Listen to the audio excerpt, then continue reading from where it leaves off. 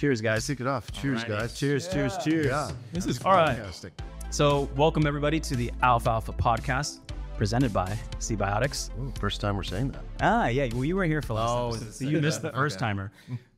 We are four entrepreneur and investor friends seeking the edge in money and meaning. We are Armand Asadi, Eric Johansson, Nick Urbani. Steven Cesaro is out today because he's sick and we didn't want his germs and bacteria spreading in our biome today. So today we are not live. This is a recorded session. We haven't done this in a long time. We haven't done this in a long time. Yeah. We've got some new camera views for everyone. And we have a special guest, which we'll get to today. But yeah, support the pod. You can subscribe on YouTube. All the links are at alfalfapod.com. And let's see. You can subscribe at streamlabs.com/alfalfapod and become a monthly subscriber and use the PayPal or the credit card checkout there. I don't think we have any announcements this week. So what are we drinking today, boys? Well, we brought the Modelo. We have two ends of the spectrum here. We have Mexican water beer in Modelo, and then what do we have there? We have a Guinness here. A Guinness. Is that a specialty of yours? You like the heavier beers? I'm a big fan of Guinness, although, kind of a misnomer that it's heavy, right? It's like total misnomer. This is actually low cal, low filled alcohol. with vitamins. Yeah, right, exactly. Also, like it's superfood for Isn't sure. it like a 4 point something? Yeah, it's like 4.5. Yeah. So it's not like it's not like a bowling ball in your stomach. People like, because it's black, they're like, oh, it must be really heavy. But it's actually, the black happens because they scorch all the sugar out in the roasting process. So. Dropping alpha already. Wow. Have you been to the factory? Yeah, it's so dope. The Guinness experience in Dublin is so fun. It's so good. It's a blast. That perfect pint at the top of that view is like, it's ridiculous. Yeah, it's unbelievable. Yeah. All right, well, I think it's a good time to give a shout out to our sponsor. So our advertiser requires it to be a minimum of 60 seconds, so don't fuck it up. Episodes brought to you by Zbiotics. Go to zbiotics.com/alfalfa for 15% off of your first order. So Zbiotics is a probiotic genetically engineered to help you feel better the day after drinking. You just drink a Zbiotics before you drink, go out and drink responsibly, and then wake up the next day and get on with your life. I know that I have used it personally many times, and I find that it is incredible. Pretty much, as long as I'm responsible about how I drink, I've got a lot of stuff going on the next day, and I never fail to make that happen if I've had a Z-Box before I drink. I guess I'll say also, to give a little bit about the science, Zbiotics breaks down a toxic metabolic byproduct of alcohol called acetaldehyde that forms initially in the gut. That acetaldehyde then goes out in your bloodstream, wreaks havoc throughout your body, and is quickly processed by your liver, but at that point, it's too late. So Zbiotics moves the same function that your liver uses, but moves it into the gut and takes care of that acetaldehyde before you have a bigger problem. So once again, use zbiotics.com/alfalfa for 15% off that first order. You did so good. Wow. Can we actually just clip that? Use that every time. Good. All right. So if you guys didn't notice, we have a bit of an expert here today. We have Zack Abbott, co-founder and CEO of Zbiotics, with us today. Welcome, sir. Thanks for having me. It's weird to say an ad for my own. I know. We could have forced it on you. That was fun. That was really good. So, obviously you have some experience in science. You got a PhD in microbiology, correct? Yeah. And, I thought the most important part of background was that you, sir, I believe, are from Sacramento. Is that correct? That is correct, yeah. So we are also from Sacramento. Yes. And I believe you and I also went to the same high school. You went to Jesuit? I did go to Jesuit. Really? Yeah. Best rugby team in Western Mississippi. That's right. That's exactly right, sir. How did you know that? Best rugby team in the country. When I was in the country. I kind of sold it short there. We didn't know each other. So we actually only met at San Diego State. Really? And I was across the street at Rio from both of you. Wow, you went to Rio. I went to Rio. So we all grew up in the same neighborhood. Literally grew up. Yeah, we just took all as girls, because we went to an all-guys school. Exactly. So they knew where. Did you know how to talk to girls back then? Let's be honest. I had a PhD in microbiology. Yeah, obviously, you don't understand to girls. Exactly. Oh, That's man. super random, though. That is crazy. Wow. I was thinking about so there's this phrase we have at Jesuit called a man for others. And your product has certainly been a man for others. It is my contribution. It is your contribution to society. Yeah. You're going to have to tell us what that means. It's exactly like it sounds. Really? You're a man for others. So be a bud. Our high school wasn't just school. It was pretty heavily community service oriented. So, as a freshman, you come in and you get this big brother who's just a senior, like some 17-year-old guy, but like he's probably talked to a few girls before, kind of show you around. You're just a little schmeagly little 8th grader, like, your hair barely growing out of your chest and your chin. And they kind of get you together with senior girls, and you kind of go in someone's backyard, and the girl, exactly, and the girls are there to be like, so what do you have questions about? And so there's a little bit of like camaraderie. Obviously, it's an all guys school, but community service too. So that's where it comes from. Also, it's a Catholic high school, right? Which values I've probably like an incredible violated sports as I've gotten older, but the recruiting is like out of this world. The football, the rugby, everything. Yeah, I mean, our rugby team was. I was on the rugby team. And, oh, you were? Yeah, and it was a blast to be part of that. Wait, so you went to Cal though afterwards? So did you play rugby in Cal? I was on the team at Cal. No shit. I don't know how much I played at Cal. Dude, just said that. Whoa. So Cal is badass. Tier 1 rugby. Yeah, we're national champions in all 4 years I was there. Whoa. Good. All right. It's really fun. I mean, really fun to be able to play rugby at that level. Zach made us take the stairs, so we get it. You're athletic. You're athletic. I mean, you get headbutted at any moment right now. Yeah, I didn't realize what I was getting into. Exactly. You guys are down to play later, right? Wait, what?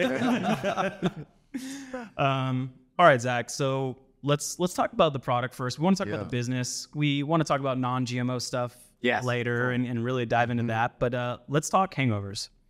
So can you maybe just describe us, since you're the expert, like, why do we get hangovers? How does it work when we start drinking this Modelo? What's going on in our body? And just kind of walk us through it step by step. And then we've got a bunch of questions for you afterwards. Yeah, absolutely. So a hangover is it's interesting. I learned a lot about this, kind of digging into the biology there. And it's a really complicated term. It ends up incorporating it's a very multifaceted kind of situation, which, it seems like it'd be really simple. It's just like you drink and you feel like crap the next day. But turns out there's a lot of stuff going on in there. And in large part, though, the two major components of it are really like the effects of the alcohol itself, so like the ethanol, and then the effects of this metabolic byproduct of alcohol called acetaldehyde. And so both of these molecules kind of contribute to different things that together kind of paint most of the picture. There's some other fringe things around like congeners and things like that, but for the most part, that's what's important. And so when you drink, most of the alcohol gets absorbed pretty quickly into your bloodstream, circulates out your body, has the effects that it has, and then it makes its way to your liver, where it's broken down pretty quickly, pretty efficiently by your liver in two stages, from alcohol to acetaldehyde, and then from acetaldehyde to acetate, using two different enzymes. And so the liver's good at both of them, and so most of the alcohol goes quickly to acetate, which is essentially vinegar. It's innocuous. Yeah, so there's a question in the Discord about that. Someone wanted to know, the byproduct of breaking down the acetaldehyde. Right. Is that toxic at all? No. So acetate is essentially vinegar, and you're dealing with relatively actually it's a short chain fatty acid, which is good for the microbiome, and it's an anti-inflammatory molecule. So I mean, at this point in the story, I mean, a lot more metabolism happens after after acetate, generally speaking. But from that point on, the detoxification of alcohol is done. And then, there are many metabolic pathways that acetate. But benign from there on out, yeah, right? Exactly. Okay. And all kinds of different stuff can happen from there, but not an issue anymore at that point. So while that alcohol is circulating throughout your body, in addition to kind of having the intoxication effects, it also affects the way your muscles store sugar, and the way your body responds to sugar, and it inhibits hormones related to hunger and satiation. And so those drunken munchies are in part because your body literally thinks you're starving because alcohol sort of monkeyed up the works on how the hormones that regulate hunger and satiation, which is pretty interesting. Even though there's tons of calories in ethanol itself. Ethanol actually is more calorie dense than carbohydrates or protein. So there's hormonal things that are going on? Yeah, exactly. So it's these hormonal imbalances that are happening. And also ethanol binds to receptors in your brain that mess with sort of sleep-wake cycles and excitation and depression. And so when you go to bed and there's still alcohol in your system and in your brain, it's messing with your normal sleep rhythms, because your brain is sort of going into deeper levels of sleep and then pulling out of them more quickly. And so you actually don't reach the deepest levels of sleep when you drink, even though it might be easier to Worst fall asleep. part. We've there talked are about many that. bad things about like what alcohol does to you, but that has to be one of the worst things. And I think it's one of the things that's like most underrated or underappreciated in terms of how you feel the next day. It's like people don't. You remember when you were like 18, you could pull a nighter, and then you get older and you're like, I think you forget what it feels like to get like essentially like 2 hours of sleep. And like if you go to bed drunk, you're basically like not getting. Yeah, I've slept 9 hours. Right. Drunk, but it's like the equivalent of an hour and a half. Exactly. I'd be lucky to get one cycle of sleep. Did you used to have the Aura ring on, and so you would measure that, right? Yeah, I normally have it on. And it's terrifying what it does. That's exactly right. It's terrifying. I actually don't like to look. And that's the ethanol. Yeah, that's the ethanol specifically. Okay. I would say heart rate 40% higher, HRV, everything is just. And I've So heart rate is actually related to the acetaldehyde, interestingly. But so those first things are really like the hormonal imbalances, sugar, hunger, sleep. Those things are kind of like our ethanol. And then you have acetaldehyde, which is this like really gnarly, highly toxic molecule, much more toxic than alcohol itself. And so good news is that, as I say, most of the alcohol is processed in your liver, and very little of that intermediate acetaldehyde from the liver, it gets out in your bloodstream. It's usually almost immediately converted to acetate. The problem is that when you're there's a small amount of alcohol that when you drink it before it gets absorbed into the bloodstream, it gets broken down directly in the gut, in large part by your microbiome, by the bacteria living in your gut. And so they're concerned about the alcohol. Like alcohol is like sterilizing, right? And so they have enzymes that can break down the ethanol in your stomach or in your intestines into acetaldehyde, but then they don't as well express the enzyme that converts the acetaldehyde into acetate, doing that second step in the reaction the liver does. So basically, even though it's a small amount of alcohol being processed in the gut, all of that alcohol, or nearly all that alcohol, is being processed to acetaldehyde, but not subsequently to acetate. So a fair amount of acetaldehyde actually forms in the gut. And so colonic acetaldehyde levels, for instance, like we know from like scientific experimentation, are 5 to 10 times higher than they are in the bloodstream. So even though it's a minor source of alcohol metabolism, it's a major source of acetaldehyde formation. And so that acetaldehyde forms in the gut. It's highly soluble. It then gets absorbed into the bloodstream. It circulates out your body, kind of like wreaks havoc. And I'll get into what that is in a sec. But then it makes its way to the liver, and it's quickly broken down in the liver. But at that point, it's kind of too late. And so acetaldehyde can basically like cause like all of this, like these crazy, like kind of negative things, largely by interrupting kind of cellular machinery and kind of the way your cells in your body function. It can get into your brain. It binds to receptors in the brain and creates sort of, all of these kind of terrible feelings, lots of systemic inflammation due to the damage it's causing your body. So, and so the kind of the feelings you have the next day related to acetaldehyde are like that, just like toxic death feeling, the stickiness, the the really poor sleep is in part due to the fact that acetaldehyde is a vasodilator, and so it causes like increased blood flow, which creates like over alertness, and like it actually showed that people who are who the next day after drinking are as bad as if they'd had driving as if they'd had 2 beers. Because like still as bad. Not because of the alcohol. Like the alcohol is completely out of their system, because like essentially the acetaldehyde makes you like the opposite. Like alcohol really like dulls your kind of awareness and stuff, and so you're not as able to kind of respond quickly. But acetaldehyde makes you like overly alert, and so you can't like not pay attention to everything, and therefore like you're unable to focus on what you're supposed to be doing. So like all that anxiety and stuff. That's the anxiety. Yeah, exactly. That is what that is. This is so cool, by the way. Learning a lot. Is it considered a carcinogen? Because some people just were doing research, and is it considered some kind of pre-cancer?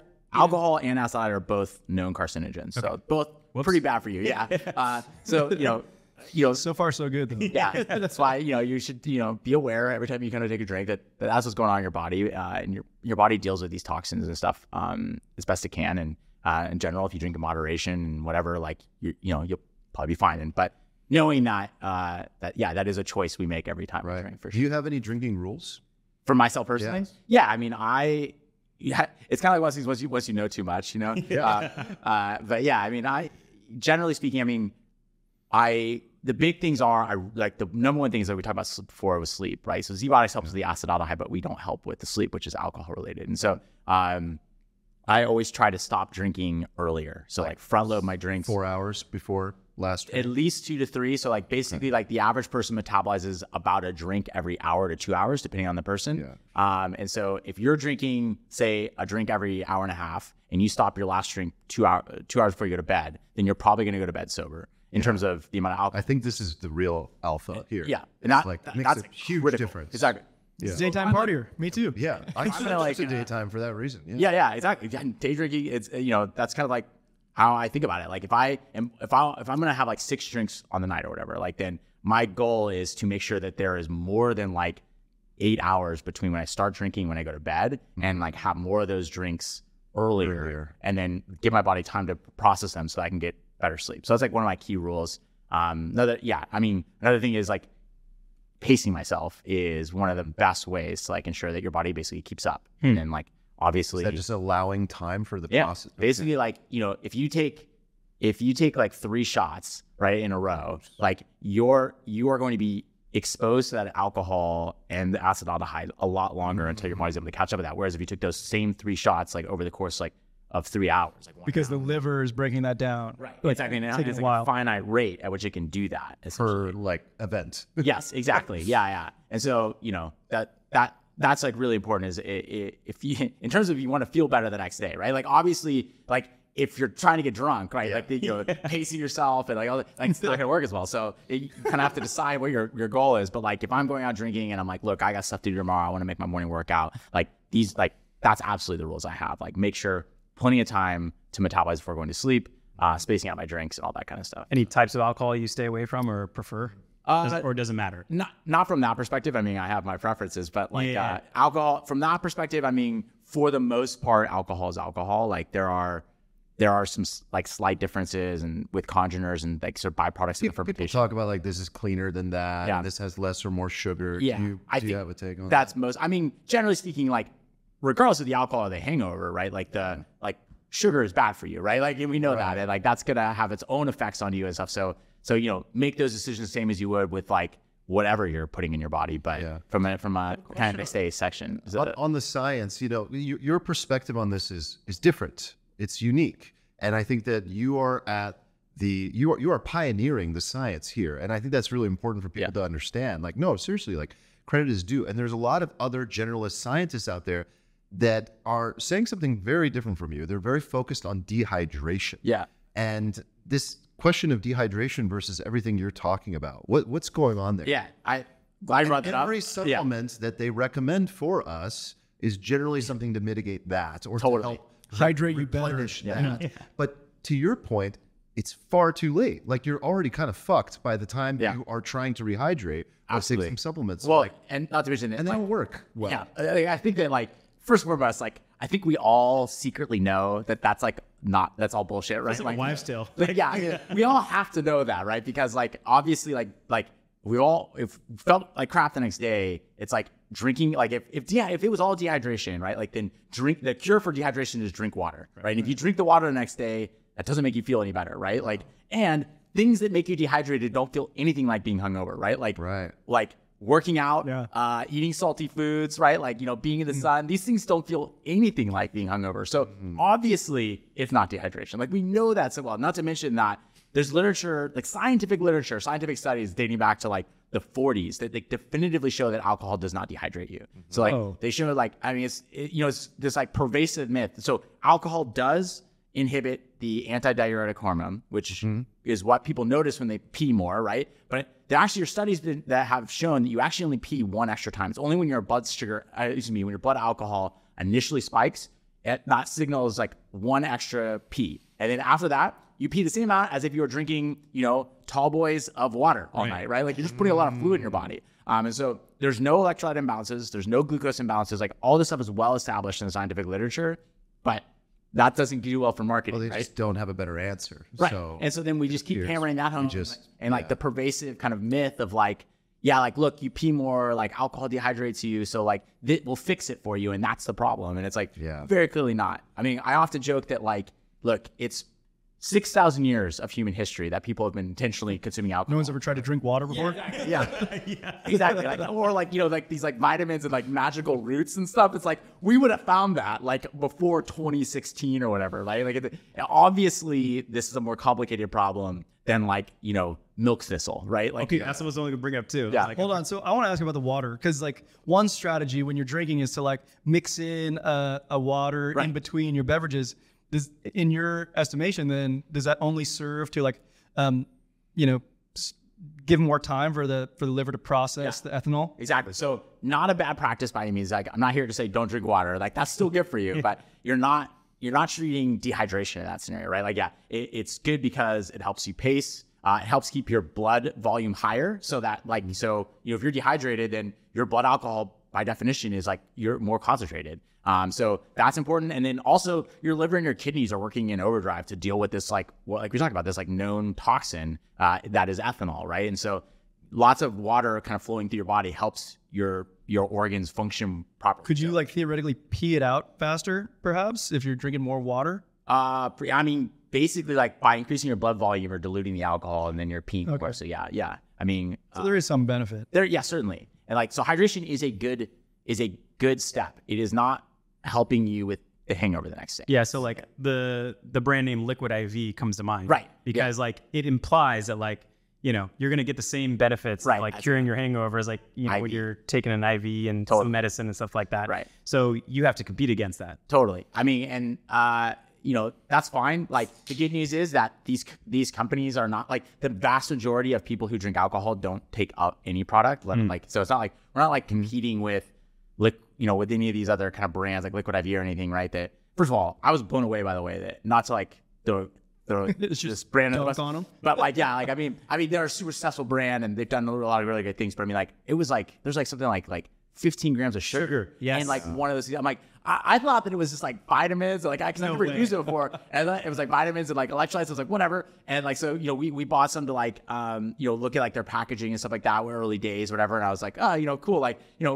why not have some like electrolytes? I open it up, I pour it in. I'm like, oh man, this tastes like really sweet. Yeah. And I look at it, I'm like, oh my god, it's like a pixie stick, man. It's like They would have done better just putting salt in the package and like just giving you some electrolytes instead of all the extra sugar. I think they probably argue that they're doing pretty damn good. Like, Yeah, all right. Yeah, you're like right. Gatorade tried to do like the salt packets. Like they gave us a Cal Rugby once, and we were like, it tasted like marsh water. It was bad. So apparently, like you need the sugar, I guess. But I think a simple way to explain it for people is that you're attacking the problem at the core, the root, and you're about prevention.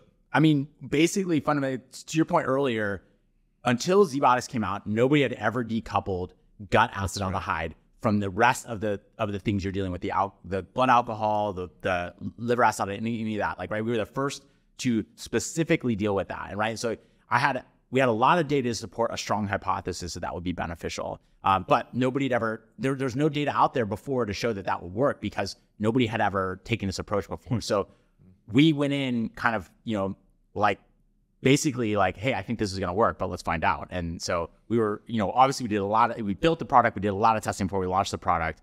And so when we walked away, or when we decided that we were going to kind of bring the world's first ever genetically engineered probiotic to market, go through the trouble to do that and not swoop vitamins in a bottle and like slap a brand on it, which would have been a lot easier. It's like, it should work, or why would we bother, right? If it doesn't work, there's all kinds of placebos that we could put into a bottle for a lot easier. So we were really passionate about making something, like the whole goal here, I'm sure we'll get into this later, is that like this technology is really important, and genetically engineered probiotics are really like the next opportunity, I think, in improving healthy people's health.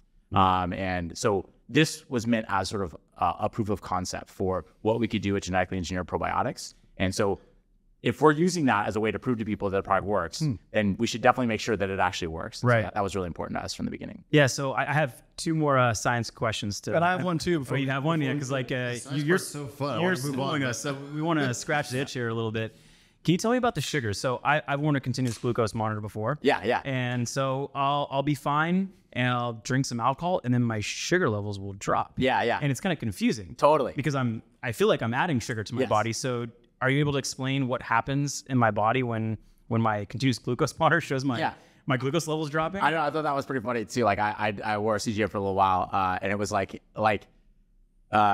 drink alcohol, blood sugar goes down. Exercise, blood sugar goes up. It's like, so don't exercise and drink. Got it. What's the story, CG? Is that what we do now? Basically, I mean, it's kind of what I was getting at earlier, that basically, without getting into too much detail on it, essentially like alcohol is causing sort of endocrine imbalances with like with your insulin and like blood sugar storage versus blood sugar. And so there is, like, I believe in that, this is not my area of expertise, I'm not an endocrinologist, but like there is mixed data and there's not really sure yet about, there's correlative indications that alcohol is not good for diabetes, even if it does reduce no shit. Yeah, your blood sugar. Yeah, okay. But that being said, I mean, like, truth is that like there isn't definitive evidence on that.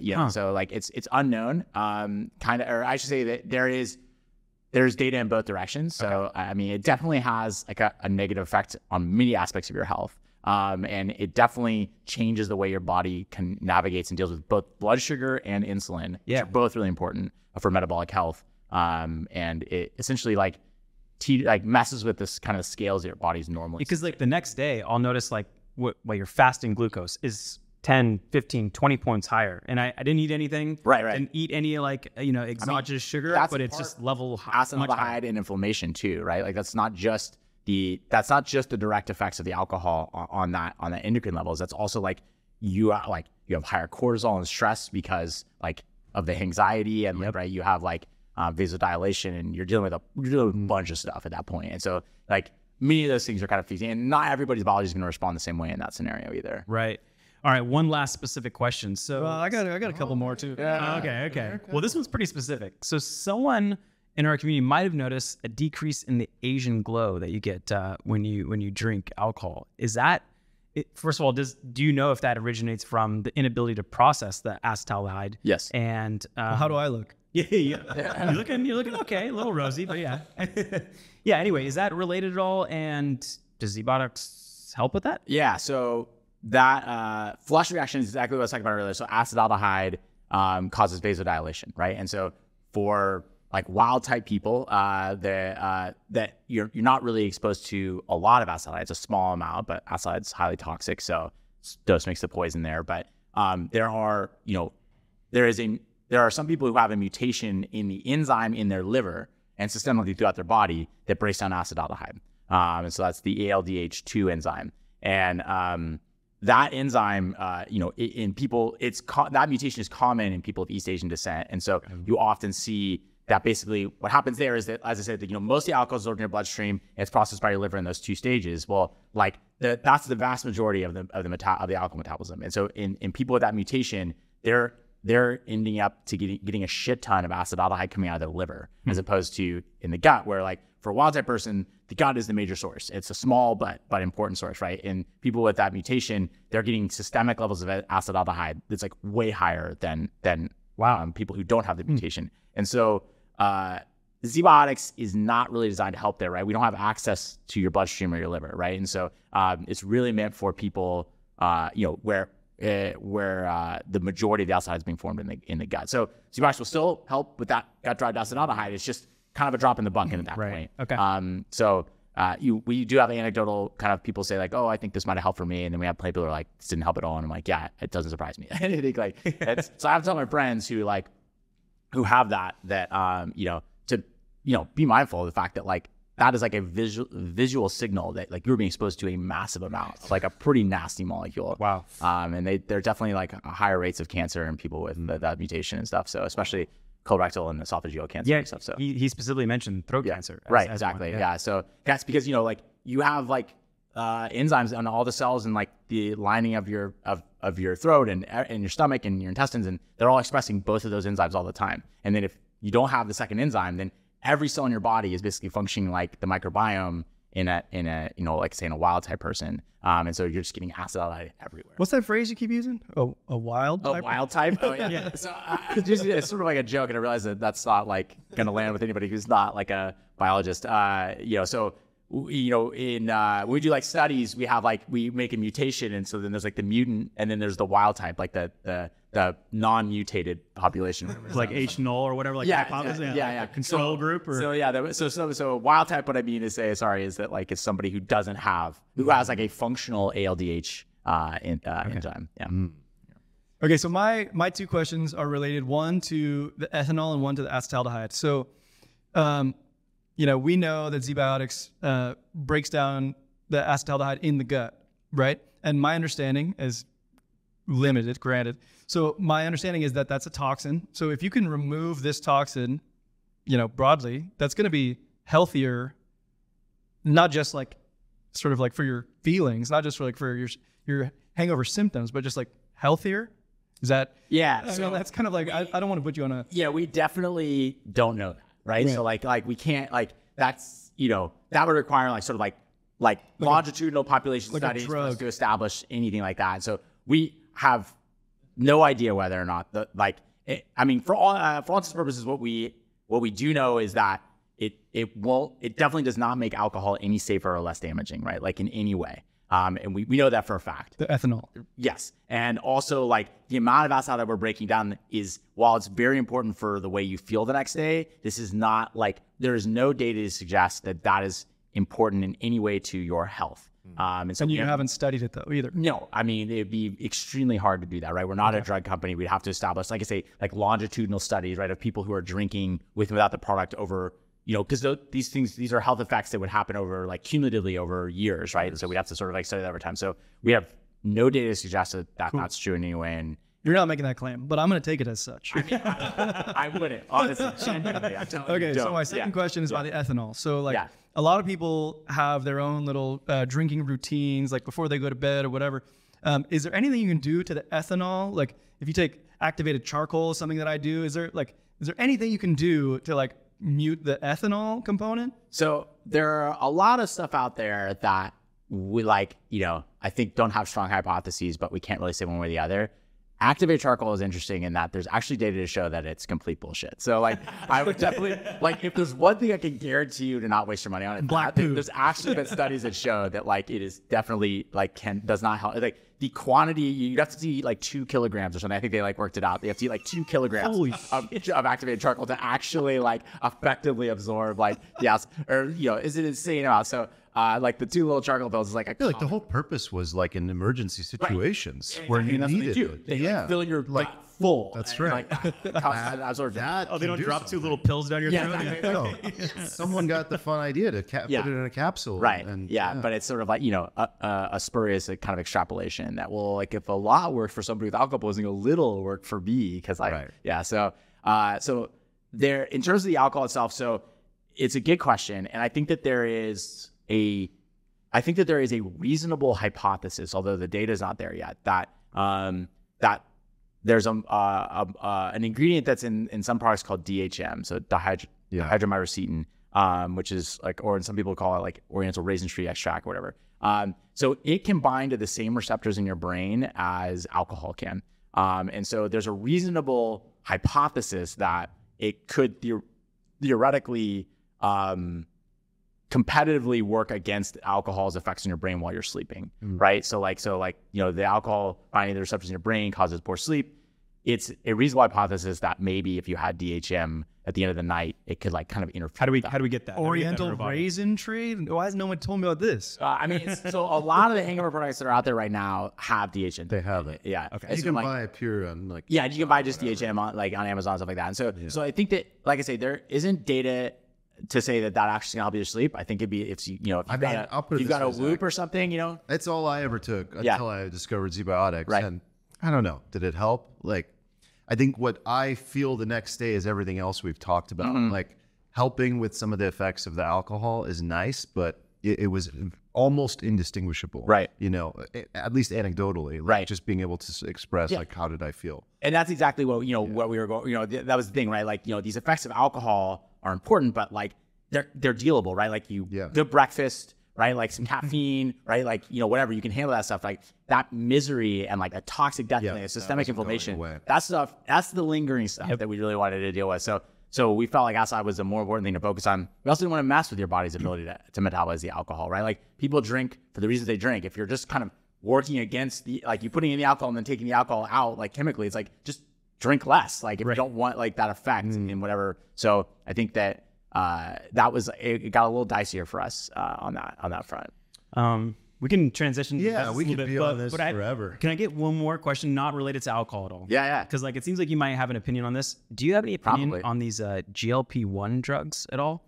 Ooh, I love this question. And things like that. I mean, I thought so like definitely dabbling into You territory. guys see Walmart's food has dropped. Their sales have dropped because of Ozempic. No. Yeah, no. they're saying that that's not. They're saying that there's going to be like even a 1%. It's a huge story. A 1% decrease in food consumption is going to be massive on the global impact. Yeah. Wow. Yeah. Came out today. People aren't buying as much candy and chips, man. Yeah. I mean, so I find it to be, again, so to full disclaimer, I mean, we're getting definitely to area that I am not an expert at, but That's okay. We all do this all the yeah. time. Instead of being an arse, Welcome to the podcast. Amazing. So, I think that it's fascinating. I think one of the most interesting things about it, right, is that like it allows people to lose weight by just making them less hungry. Like it really is as simple as that, which I never would have believed, right? Like I would have thought like, I mean, surely like people like eating less, like would, like that wouldn't work. But, cause I just, I would assume that you still like, you'd still have like the urge to eat even if you weren't hungry or whatever. But like it, I was talking to, like an uncle who basically was on one of these drugs, and it was just like, he was like annoyed by it. He was like, yeah, I go to the buffet and I can't get my money for it. He's like, he's lost like 50 pounds. And I'm like, dude, like this, like, you're gonna live longer, man. Like, and he's annoyed. Like, like, so. Ticker symbol NVO, by the way. What's that one? That's the maker of Ozempic. Oh, NVO. Yeah. I like a little basket of GLP-1. There's Eli Lilly has a good one. Are you aware of it? Like, there's always going to be like a trade-off of these things. Like, and it seems like it does mess with your hormones. So are you aware of any like, trade-offs with them at all? I'm not aware of anything. I mean, it wouldn't surprise me. Like there's nothing's free. Yeah, like, exactly. So, and that's one of the things at Zbiotics we talk about that a lot. It's like, right. It's like, this is like our products. Like, it's not a get out of jail free card. You still have to be responsible. Like anything that's like easy is a hard sell, I think, so, I'll be interested to see what happens. I mean, so far, I mean, if it's really just causing you to dampen your hunger, like, I mean, like that feels pretty safe. Like, it's funny how these things happen though. It's a similar thing that kind of happened with metformin, right? Yeah. Where you have this like longevity benefits that nobody expected. Totally unanticipated. Yeah. It's super interesting. And I mean, like, I hope that generally speaking that like with like adequate study, like these types of products, when we see these sort of like these benefits, right? Like we live in a modern world where we're like, humans evolved to deal to live in scarcity, and now we live in plenty. Mm-hmm. And so like all of our reward signals and everything are like tuned to the fact that like I'm never going to get another Pringle again in my life, so I need to eat all of these right now. Like that's what like our brain is telling us. And so having modern technology help us live in a world with like of plenty, I think is like really important. So hopefully that's kind of how this goes. So I want to dive into the business now. Like we're all entrepreneurs in our own right. So Eric runs a wealth management company. Armand is in Techstars, has an AI startup. I have an e-commerce company. I'm really curious. What does your manufacturing look like? Like, like is it a lab? Is it a pristinely clean factory? Is it contracted? Like how does that look like? And how does it work? Garage, I saw you filling twos back there. It was really weird. I wasn't even saying anything about it. No, yeah. So it was one of those things where I very naively assumed early on that like, look, we're growing bacteria. Like this is something that humanity has done like for millennia. And so this should be. There's lots of companies that do this. There's like these probiotics companies and these big bioreactors and like. This will be easy. It turns out that it's really hard to get somebody to be willing to grow your bacteria if it's yours, like if you invented it, right? Like they're used to kind of just growing this list of like, the 5 or 10 strains of probiotics that everybody white labels. Yep. And then if you're like, hey, we have this new one, and they're like, we don't want that, And so it was a challenge to find somebody to work with us, especially early on when we were pretty small scale. So we had to like sort of like beg and plead and like we got like some company to like turn like one room of one of their facilities into like a food grade facility for us and stuff. So it was a big challenge, so much harder challenge than I anticipated. The manufacturing has sort of been like a continual thorn in our side, but we have finally, especially as we scaled up and got more success, and so we have like bigger volume. Can you give us a sense of time? Like, when did things really start to scale up for the company? Yeah, I mean, so we launched in August of 2019, and things were going great until about March of 2020. Oh, weird. What happened? Yeah, and then we were just all baffled as to why. Yeah, so we were like, we like anchored everything around, when we first launched, it was all about like so before we launched, my co-founder and I, we handed out literally like 10,000 samples. We had like thousands of conversations with like people about the product and about like what their concerns were and their objections and all these sorts of things, and figured out kind of like what the messaging was that really worked for people. And I think one of the big insights we had early on was that like people do not like to identify as drinkers, and that's people who are going to like feel bad or drink too much that they're going to feel bad the next day in any way. And so it was really important to kind of position the product in a way where people understood that the product wasn't about being like a Vegas like frat boy, right? It was like this was about like being responsible, like another tool in your tool belt, make your morning workout, like make that morning hike, whatever that might be. And so I think that was really important positioning. And so what we found was that like one way to kind of overcome the early skepticism and like people having to deal with sort of like if I buy this product, am I just admitting that I have like a drinking problem? Like trying to get over that. We were like, we had to start by saying like, hey, this product is for like special occasions, and so we like anchored on like weddings and trips and like all this kind of stuff like that. And then of course, March 20th, like everything, all of those things stopped, right? Like there were no more weddings and there was no more travel and there was no more like big happy hours and stuff like that, right? People just sat at home and drank instead. Yeah, right. Well, and that's what we learned was that like while like those, so obviously all of our marketing and stuff like these ads of people like cheersing and stuff and being together and like it was social, it was all about being together, and Zbiotics was like part of that, and none of that made sense anymore. And so we had to like kind of figure out like what we were going to do, like how we were going to kind of adjust. We like pretty immediately saw that this would be an opportunity though, because like ultimately there was going to like, that was not going to be enough, right? Like for us to grow like we wanted to grow, like, right? That was sort of the low hanging fruit. And so what we decided to do was like, let's sit back, let's see who continues to buy the product, and let's see what the value prop is now. And that's going to be a much more resilient value prop, right? And so that's exactly what we saw. So we were growing great for the first like 5 or 6 months, and then growth stopped. We stopped all advertising and customer acquisition. There's no point like shouting into the wind. But what was interesting was that we just saw like our sales like plateaued. They didn't go down, and so we were still making like the same amount of money roughly every month, like 40,000-50,000 a month at that time. It's kind of just after we launched, and we were like, okay, like who are these people who keep coming back and buying more, and who are these new people? And so we just reaching out literally on the phone, talking to people, and we saw that like it was exactly that. It was like people who were like, hey, I'm, I spit a bottle of wine with my significant other, and like COVID, I'm like, building up all these new health routines. Like I'm going to go work out in my garage in the morning or whatever. I'm going to go for a run or whatever it is.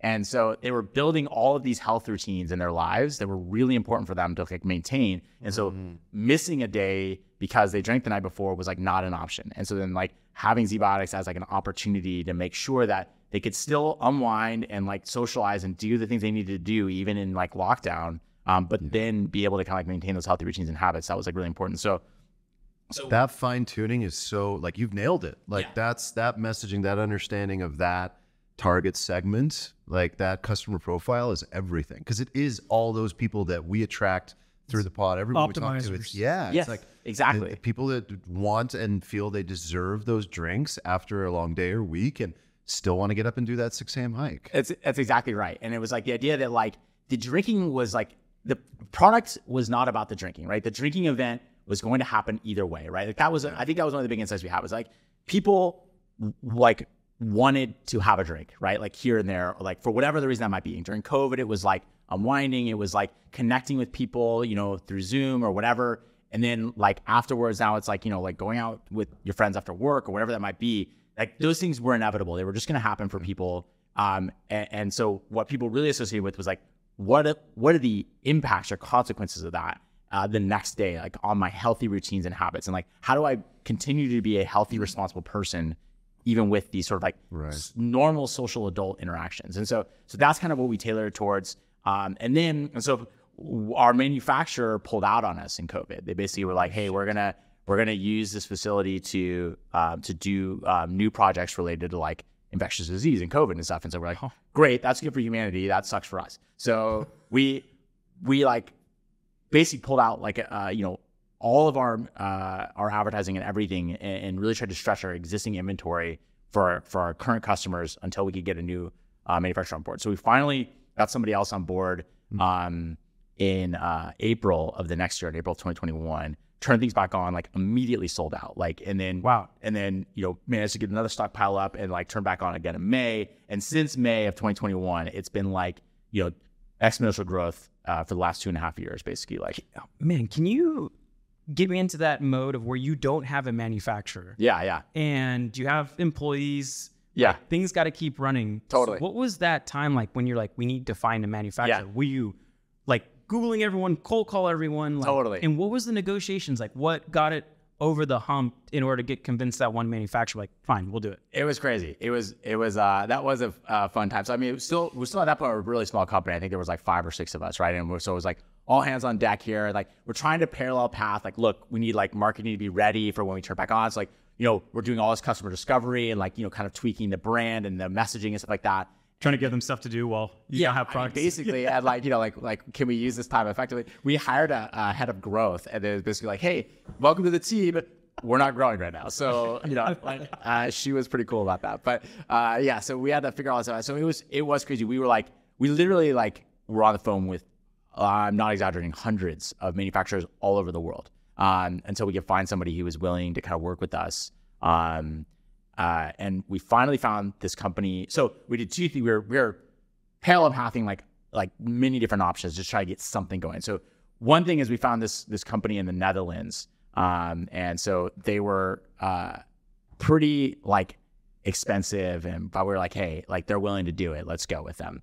And so with manufacturing, and I'm talking specifically about like growing the bacteria. And so we grow the bacteria in these big bioreactors, and then we purify out the bacteria and turn them into a powder, and then we ship that over to a bottler who then like formulates it and puts it in a bottle and everything like that. And so the bottler we still had. It was the probiotic manufacturer. And so this company in the Netherlands was like pretty expensive, and this industry does not move quickly. Like, you have to do like multiple scale up runs and everything, and so it takes like 9 to 12 months at least. Ooh. Yeah, it's brutal. Luckily, we kind of already started this process, and so we were able to kind of like move it a little more quickly, but we weren't going to get product until we knew like May. And so in the meantime, we had like a small startup that literally had, so we were talking, these bioreactors we were at this time we were talking about was like 500 liters, 1,000, 2,000 liters, something like that. We were talking to a startup in the Bay Area that was doing like, had a 30-liter bioreactor. So this is like, talking about the jug of water that's in my office? I mean, basically, okay. Yeah, like it's like, 30 liters. I mean, like whatever that is, it's like 7 or 8 gallons, right, of water. Yeah. So like, this is like a small, like, and they're like, and so they literally like, they're like, hey, let's do it. So they build like, they have this like space, and it's like a warehouse, and they like build a glass, like walled, like temporary setup. They get it certified with the FDA. They get it all clean roomed with like positive airflow and everything. And so they literally like make a room for their like this little like 30-liter bioreactor. And then it's not like, that's nearly enough to make enough doses for us. So they had to do 10 runs in a row and combine all of the material to get like one batch for us. And so they did that, and they managed to, and so they got that done in like March, and then we launched that material in April and sold it out in 2 weeks. So you went with the startup? Yeah, we did. I'm first. And we were trying to buy time until the bigger company was able to get on board. And so they sold out super quick, but they gave us like a month of sales. And then the bigger company in the Netherlands ended up like, then their batch came through, and that's what we launched with again in May. So we did all this work with a startup to get like 1 month of sales, which was like, shorten it by 1 month or whatever. But I mean, it was all, we didn't know how long it was gonna take everything. And so, yeah, it was crazy times, but it was just like every day and people were like, are we gonna have material? And we're like, it looks like February. It looks like it's gonna be March. Like it was terrible. But luckily since then we have never sold out again, and we've now moved. So the company in the Netherlands actually went out of business. They went bankrupt. No. Luckily, they went bankrupt. Like, we were already looking for another manufacturer. So we now have 2 manufacturers in the U.S., both which are now at like the 20,000 liter scale, 40,000 liter scale, so much bigger scale. So now they're more than happy to take. Yeah, exactly. Now we're at a scale where it's actually easier to find folks that are willing to work with us. And so, even at 1,000 liters, that was still considered like pilot scale for a lot of facilities and stuff. So yeah, we're in a better place now. We have a bottler and we're building in redundancies everywhere so that, if a fire or like somebody or somebody goes out of business or something, we're always kind of covered. So Zach, one of the things I'm always fascinated by is the journey that various startups take to achieve product market fit. And in particular, you're a physical product, it's consumable. You began with developing a technology, if I can call it that. Yeah, You definitely absolutely. can. Yeah. And then said, I now need to find a customer for this. Right. And I need to fit it in. And if I'm not mistaken, you did YC in 2018? Yeah. 2018? Right. Yeah. So you go through this process, you launch After Y Combinator, you go through everything you just told us. At what point did you really start to get, what did it look like? What did it feel like quantitatively and even qualitatively? Totally. Yeah. It's very different from company to company. Yeah, I can start a little bit further back than that even. I think that product market fit started I started this company as a scientist without a clue, right? And so I had this idea for this tech, right? This genetically engineered probiotic, and I was really excited about that, right? Probiotics that could be engineered to make something useful or perform some useful function. I thought that was what jacked me up, and so I initially was pitching some really interesting scientific ideas that were objectively terrible business ideas for this tech, right? The first time I pitched the product, pitched the company or the technology, the idea. It was before I'd ever even started Zbiotics, and I just was really interested in this idea, and I wasn't even thinking about being an entrepreneur. I just really liked thinking about genetically engineered probiotics, and so I entered a pitch competition just for kicks, and I pitched a probiotic that was genetically engineered to help your gut recover better after exposure to radiation. And it's the most sorry to laugh. Yes, no, I'm glad you did, because it's the most esoteric and not talk about not getting anybody fired up about your idea. So I get up there on stage and I tell this whole story. It's just for dental exams or something. Yeah, exactly. It's just eyes glossing over, people are and then on the last slide, I'm trying to there's so much more we can do with this tech. We can do any biological function on the planet. So it's not just radiation. It's we can do X and we can do Y, we can Z. And I listed 10 things. It's we can even cure a hangover.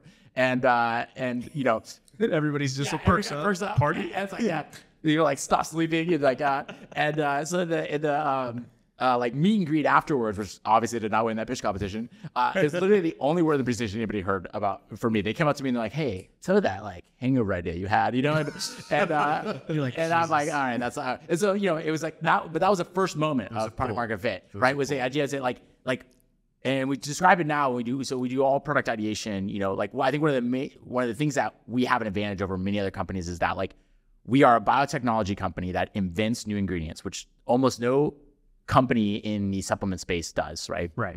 And then we also take those ingredients that we invent, and then we patent them, and then we put them into products that we brand and we sell directly to users who benefit from that technology. You're not white labeling or anything like that. And so there are companies that buy ingredients and then brand them and sell them to customers, and then there are companies that invent ingredients and sell them to companies who brand them, and so we do the whole thing. Confession: I might have a best breath probiotic product. So, just confession.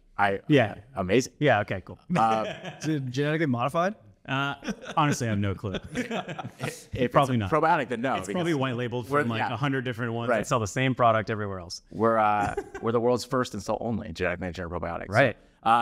So the fact that we kind of own that whole process is really important to us. And so the scientists who are building the products are speaking to the end users about what they want. And so that started sort of somewhat by necessity when it was a company of one with me. And so speaking to people and seeing eyes will open up and be oh, tell me about, and getting that feedback, that positive feedback was the first step in kind of getting that product market fit. I remember, and then I picked sort of this product for, the next day effects of drinking or whatever. And then I remember I was pitching, so before I did YC, YC used to have a fellowship program, kind of get companies from 0 to 1. They only did 3 batches of it. And so I did that actually before we did the core program just by myself. And I was standing on the first day, it was a kickoff, and I was standing in line with these guys, and these 2 Irish guys in front of me, and they tell me about their company.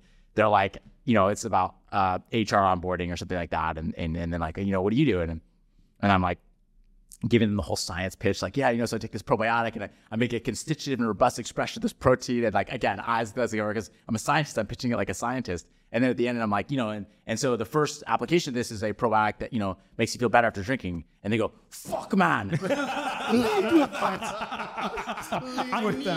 now. With that, man. I was like, the pitch is so bad, man. I'm like, it's not like another, yeah. So I think that was, again, like, fuck. Oh, that's so good. So I realized product market fit. Right. Complete. We had to get like, it wasn't good enough to make a product that worked, right? We had to make a product that and we had to explain it well. And so we spent a lot of time early on. That was what kind of inspired the 10,000 samples before we launched and stuff. It was like a million conversations. Mm-hmm. We did an Indiegogo launch a year before we launched the product, just to test marketing and messaging. Learned a ton there. We launched with some good hypotheses, which we tested, and some worked and some didn't. And then we're describing the whole kind of COVID insight and just kept refining it, kept changing it, kept seeing what was sticking and what wasn't. And it was just super interesting. And product market fit happens, I think, when we recognized what people needed to hear to be willing to accept that our product was not the same snake oil as everything else, right? There was so much huge skepticism. mental blocker. Right, exactly. Yeah. Huge. So we had, we learned that an explainer video explaining how the product works was really important for people to hear that the technology was different, this product was different, it wasn't the same as everything else, and then an endorsement from somebody that they trust who tried it. I might argue that's even the more powerful indicator, because by the time somebody lands on your website, they have been so thoroughly convinced by someone like me, who's just either giving it to them and making them try it, and or saying use code alfalfa and right. And it's just such a strong endorsement that people overcome. I can't even tell you how many people just go on the site and barely read the copy, and just boom, straight to checkout, because they're like, all right, if this thing can actually resolve those issues that I have the next day, it's worth everything to me. Totally. And I think that might be the real deeper. It definitely is it is without a doubt incredibly necessary, and for a good chunk of the population is sufficient, but not. And we know that there is a good part of the population that needs to there's just so much skepticism. They need to have something to hold on to. It's why is this going to work where everything else doesn't? And there's just we get so many trolls on Facebook and stuff. They're that'll never work, and then so we have to So you can't sell it off the shelf, because the on the shelf products are such dog shit. You need this long form kind of conversation. Exactly right. It's that's the next challenge for us, right? Is how do we transition? How do we transition to retail? So we're starting by what are contexts that you're going to be introduced to this product in, where there's going to be credibility and storytelling, right? So we're starting with places where so not your corner liquor store, right? Personal trainers. Exactly. So gym supplement shops are one of the best places to sell, right? Because exactly, the personal trainer says chit-chatting with their client, and they're like, hey, what are you doing tonight? Oh, Taco Tuesday, have some margaritas. But go get Zbiotics from our supplement shop. Also, the customer profile is not someone at a gas station. It's someone who's waking up to go to the gym the next day, or yoga, so value prop is very clear. Pilates classes, places like that. Exactly. We see gym supplement shops. I think would be. So once it's about access and not awareness, that's going to work, right? But right now, it's gym supplement shops. We see wellness and spas and high-end hotels, high-end bars. We're working with some bartenders to make craft cocktails that feature Zbiotics as the first drink and stuff. So there's a lot. Wait, Zbiotics in the cocktail? Either that or in a non-alcoholic before you start, something like that. So just we're still playing around with Steve before you. Yeah, exactly. You can put it in a cute little glass. If you do put it in the alcohol, that wouldn't kill the bacteria. It'd probably be all right.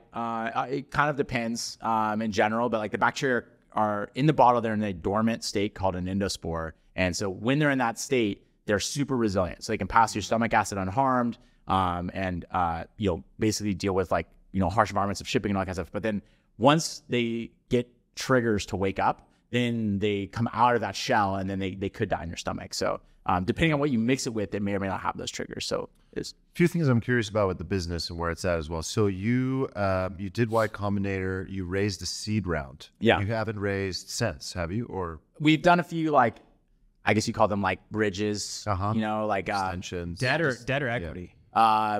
equity via SAFE. Like the C plus. Yeah, exactly. So we did a price seed round in like March 5th, like we closed like March 10th, 2020. Timing was amazing. Wrecked. Yeah, we got real lucky there. So I mean, very grateful for that.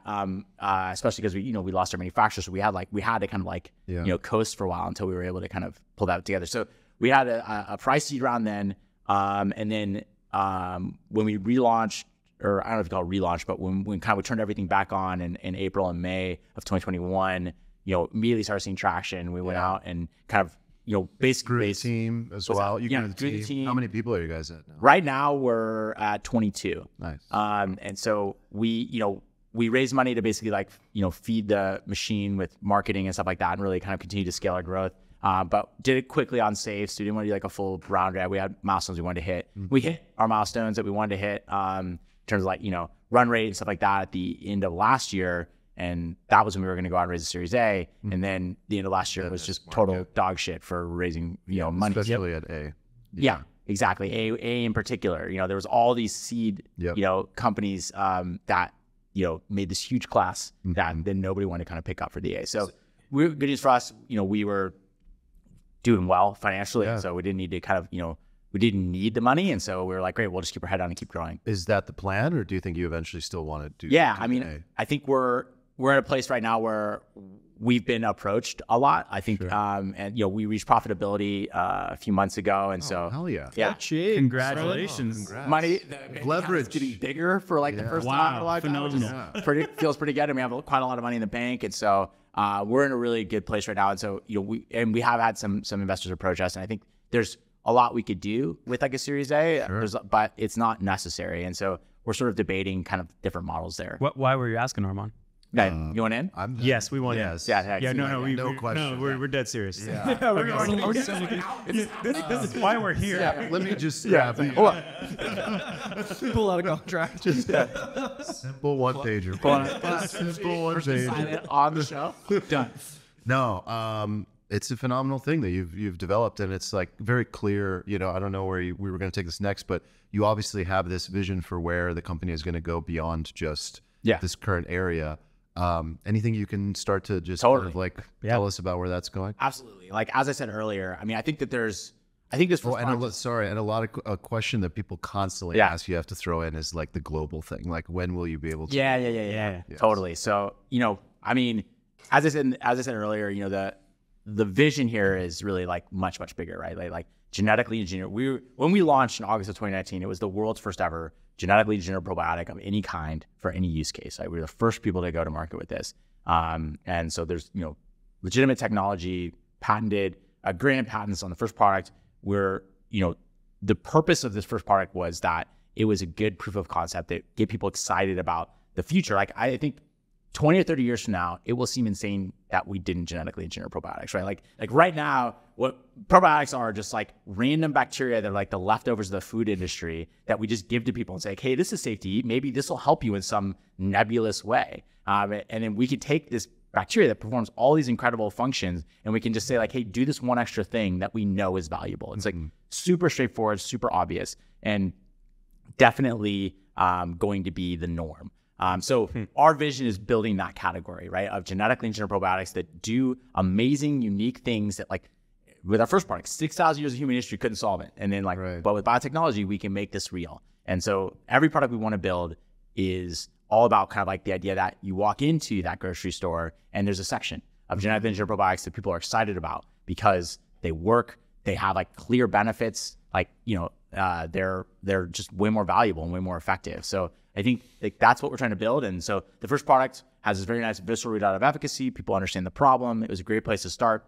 Obviously, it's an unsolved problem and something that I think is like exciting. It's an emotional reaction. And totally. It's very much that a painkiller. and the feedback loop is quick. Yes. Right. Like I drink, I use it, I drink, feedback. Like within a few days of getting the package. Exactly. That your virality loop is so much shorter. People talk about virality coefficient a lot, but like you could also talk about the viral cycle time. Like yours is relatively pretty quick on this product, right? Yeah. Right. Exactly. And that was the goal, right? Was the idea like convince everybody that the technology is legit. Right. And obviously the market in and of itself is super exciting because it's this huge unaddressed market because there's just nothing out there that works. And so So we were excited about that. But I think that I was most excited because it was step one. And so we're building genetically engineered probiotics to do all sorts of things. So like we never started the company just to kind of help you with the next day effects of drinking. That just happened to be how we got started. Your beachhead. It's like you've built a technology that you can apply horizontally to all these different verticals. It's generalized technology. Totally. You probably have to tweak it 10%. Yeah. But then you like go and you double your TAM by doing so. I still need to like understand this a little bit. Like, can you?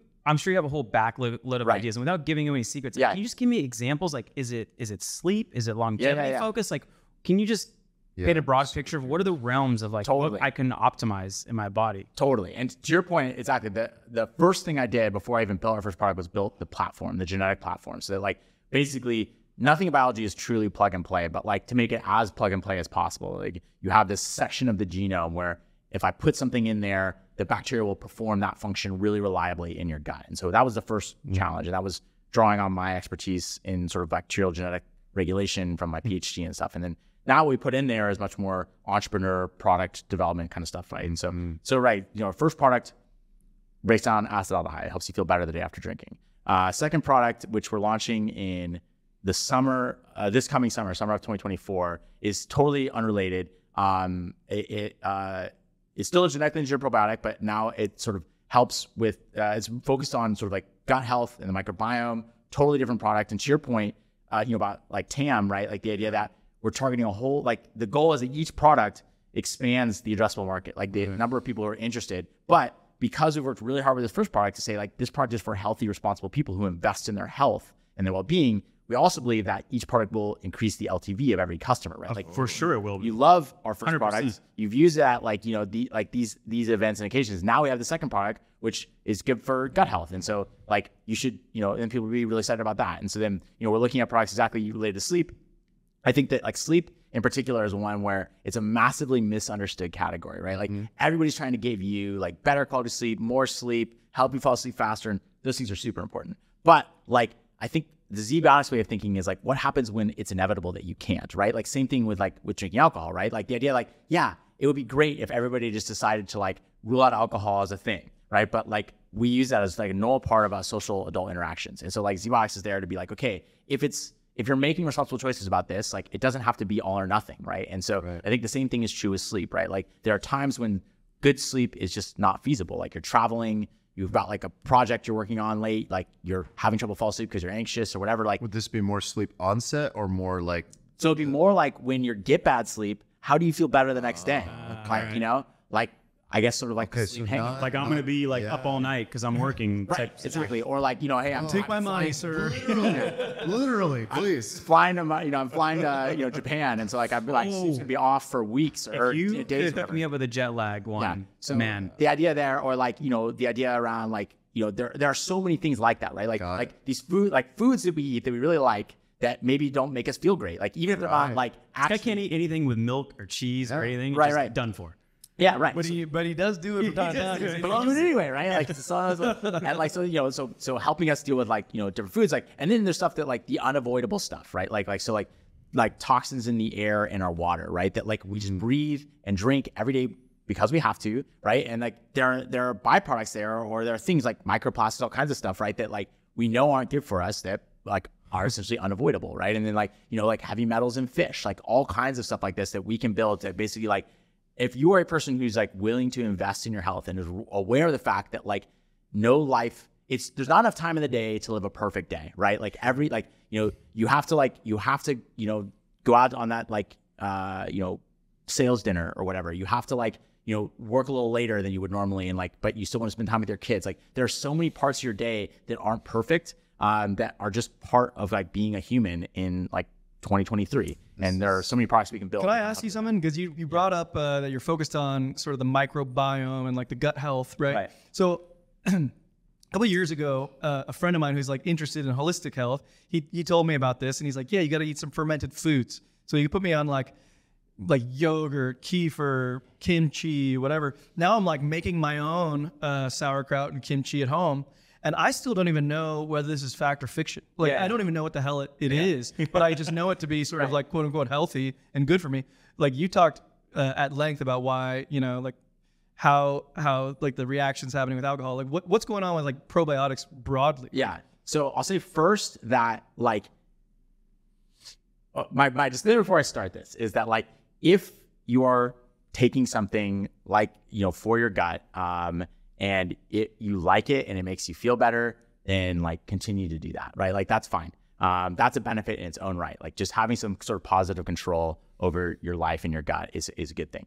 That being said, like, so you have probiotics, which are live bacteria that you can eat, and supposedly could potentially have some sort of benefit on the microbiome, right? Then you have prebiotics, which are basically the food that feeds the bacteria in your gut. And then there's something probably even the least well known is postbiotics. Mm-hmm. And postbiotics are basically like the outputs of bacteria and microbes generally that live in your gut. And so like these like molecules or chemicals, like byproducts of like their kind of metabolism in your gut. And so so first thing I'll say here is that like of the three, probiotics is the least likely to be beneficial. I think that the hypothesis are the least biggest market. I know. And so it was because it's the simplest to understand, but it's the one that makes the least sense For the consumer or the simplest to understand for the consumer, right? So like, so basically like, everybody learned like, about 10, 20 years ago that like we have a microbiome, right? I mean, obviously like scientists knew that it existed, but like this became a thing in the market like 10, 20 years. And it's like, oh, there's bacteria in my gut. So here's more good bacteria that will help you. That's exactly what my question was. They're like, you need a biodiversity in there. I'm like, exactly. Why? Like, what does that do? The more so biodiversity is super important, right? So like the more different kinds of bacteria you have in your gut. So basically so you have about as many bacterial cells as you have human cells in your body. But the difference is that like, which in its own right is pretty exciting, right? But are amazing, right? That we're basically like a walking like pond, like an ecosystem, like more than we are just a human. But like all of our cells have the same genes, like the same like 20,000 genes or so, right? All these different bacterial cells have different genes, right? So and each gene encodes a biological function that helps you live, right? And so your cells do a lot of things to help you live, but then bacteria are doing 100 or 1,000-fold more biological functions than you are in your body. And so the more diverse different kinds of bacteria you have, the more diversity of biological functions you have in your gut, which is like a good thing to have. You think you're like sort of like stacking up abilities, right? Like, so if you only have one bacteria in there, you can only do like one set of functions. So the more different kinds of bacteria means like the better you can like extract nutrients from your food, the better you can educate your immune system, like the smarter you are. Like there's a lot of things that we know, like direct interactions between bacteria and our bodies. And so having a diverse microbiome is really important. And everybody's microbiome is different, right? There's an infinite number of different kinds of microbial communities and your microbiome today is totally different than it will be 6 months from now. And so the idea that like this bacteria that's a leftover of the milk industry could universally help everybody have a healthier microbiome in some way is crazy, right? Like, so the analogy that I use there is like the life of the party, right? Like if picture in your head, a person who is the life of the party walks in as the life of the party at like a frat party, right? In college, like that, imagine that person. Yeah. Now imagine that person walk into like a hipster party in New York in an apartment. That guy is not going to crush it at all. No. Right? So right. Even if that probiotic is like really good in one person's gut, right? Like, then you move into another person's gut, it may be a disaster, right? Like there's a whole delicate interaction and network of bacteria that are interacting with each other. And like, one bacteria is eating one thing and producing some byproduct that another bacteria eats, right? And like, there's this whole interconnected network. And then you like jam in 10 billion like CFUs of lactobacillus. The more billions, the better. Right? Yeah, right, exactly. More that like somehow that's going to uniformly help everybody, right? It's crazy. Yeah. Is every lactobacillus like unique? Because like lactobacillus seems like the most common one. Well, so lactobacillus is the most common probiotic in the market because it's a leftover of the dairy industry. It's the easiest it's basically like we're monetizing a byproduct of that industry. It's like, it has nothing to do with human health and everything to do with like logistics. And so as a microbiologist, I can tell you that like the hypothesis around why a probiotic would be beneficial is the weakest hypothesis. Not to say that there isn't any value to that or that people can't get benefit from it. It's just that it'd be highly variable and it would be very inconsistent, right? So then you have prebiotics, which just are food that feed bacteria and not you. It's fiber. And so that is a much stronger hypothesis. Like, we know that regardless of your microbiome, like if you eat a diversity of fibers, you can feed a diversity of microbes and that's going to be better. So that is a good hypothesis. And postbiotics And so I'm building your sort of kimchi question, right? Is that like, basically like that's things produced by bacteria. And so if you take a food like cabbage and you ferment it into sauerkraut or kimchi, right? You're basically putting bacteria on that and they're breaking down the fibers in that plant and then they're producing byproducts, which are postbiotics. And so if you eat a fermented food, you're getting in large part probiotics and postbiotics. And so some of those postbiotics have been shown to be beneficial. And so again, this is the kind of thing where it depends on the person, depends on what you need, right? But like eating a prebiotic is probably the strongest hypothesis. And then, postbiotic, depending on what the postbiotic is, could be beneficial. And so when you're eating fermented foods, if they make you feel better, then maybe there is postbiotics in there that are beneficial to you. And if you're not really noticing any difference and it's a big effort for you, then maybe you don't have to kind of like, feel guilty because you're not using them or whatever. Right. Can we go back to the applications that you were talking about? Yeah. You talked about so many possibilities. Sorry, you give me an opportunity to talk about the microbiome. No. I'm going to go nuts. No. And there's a lot of listeners here for that. So like you made them very happy. Yeah. But going back to the applications, like there's a lot to go through. And to create your first one was a lot of effort. Yeah. Manufacturing, everything you had to set up. Right. In my world, I like to split test and dry test. So before I kind of decide to invest, millions of dollars into a product development, I like to see like, well, is this one going to work or not? So do you guys think about that at all? Like, okay, there's all these variations, or are you relying on your gut as a CEO to choose the right next application? Or is there any kind of, I don't know, thought process to like, well, how do we test this out to see if like market validation? Yeah, I'm sure that you market do. validation. Totally. Yeah, I mean, like, look, it would be a waste of our uniqueness to go with our gut, right? Like, I think that the opportunity that we are both inventing new ingredients and we are selling it to the end user, it would be squandering the direct relationship we have with the end user if we didn't talk to them about it. So our ideation process, the analogy I use there is like crossing the street, right? Like look left, look right, look left, or wait, which way do you look first? Left, right, left. Yeah. You look left, right, exactly. Yeah. And so you look left, you look to the customer first, then you look to the science, and you look back to the customer. And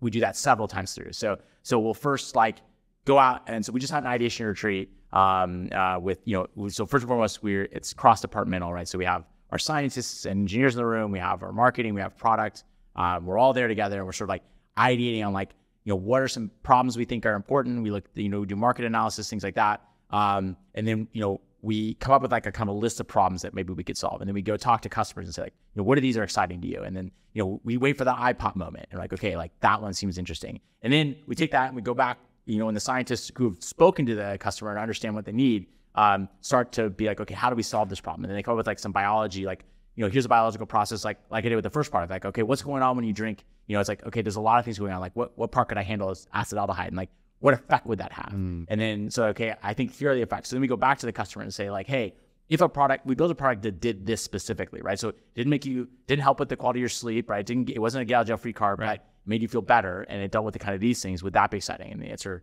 is yes. And people are still excited. It's like, okay, let's build that. And then we build it. And the good news is that like investing in so while it was a huge lift for the first product, now we have a beaten path, right? Like we had to blaze the trail at the beginning, but now it's there. And so we have a manufacturing partner. We have a regulatory like path to market. We understand all the things we need to do. The actual R&D to build the strain on the platform I already built only takes about like 3 months, 6 months, tops, for us to build something that works. And so we can go and invest the time to build a product, then we can actually see how functional it is, how it works. And then we go back to the customer and say like, hey, this is what we have, we know how it works. So like we did this with lactose as an example. We built a product that could break down lactose for people who were lactose intolerant. And we saw that after we built it, it could break down maybe like 2 to 3 grams of lactose, and a glass of milk has like 10 grams. So we're like, is that interesting? Yeah. Do people want something that can help? Like, because not everybody is like totally lactose intolerant. Like it's a spectrum, Yeah, exactly. So people have different thresholds, and so like, is a non-total solution, or for people who have like mild lactose intolerance, is this valuable? And so we went and talked to customers and found out that like, no, it wasn't. That basically people with like mild lactose intolerance kind of just manage their diet. They don't really worry about it. They're willing to get a little farty. Like, I want to eat a whole cheese pizza. Like not one little bite. And so we didn't see that pull. And so we have the product in our freezer, if ever we decide to launch it in the future, but like, it just wasn't the same kind of pull. And so we moved on. And so, because the R&D on the product is a lot faster and easier than once we go whole hog into the commercialization, right? Like the branding and the manufacturing. That's pretty impressive considering you just said that everyone is unique. Everyone's microbiome is unique. Yeah. And not only is it unique now, but in 6 months. So you're able to create a product that like has efficacy, even though you're working in very diverse environments for each person. That was the insight that I had when we started the company, was that like everybody who's focusing on the microbiome was like trying to approach that complexity and like trying to like layer in on that. And so what we did was we step around that, right? We say like, look, your microbiome is your microbiome. We're not even gonna mess with that. We picked a bacteria that doesn't join the microbiome. It passes right through, and we just overlay a single extra function on whatever else is happening. So it's totally agnostic to the complexity of the microbiome. And like that's how we approached this in a way that gives way more consistency than sort of trying to like manipulate what's already happening in the gut. So I had this employee. He's insanely productive. Is like, it you? No, he's not. He's not. Trust me. He's way better than I am at his job.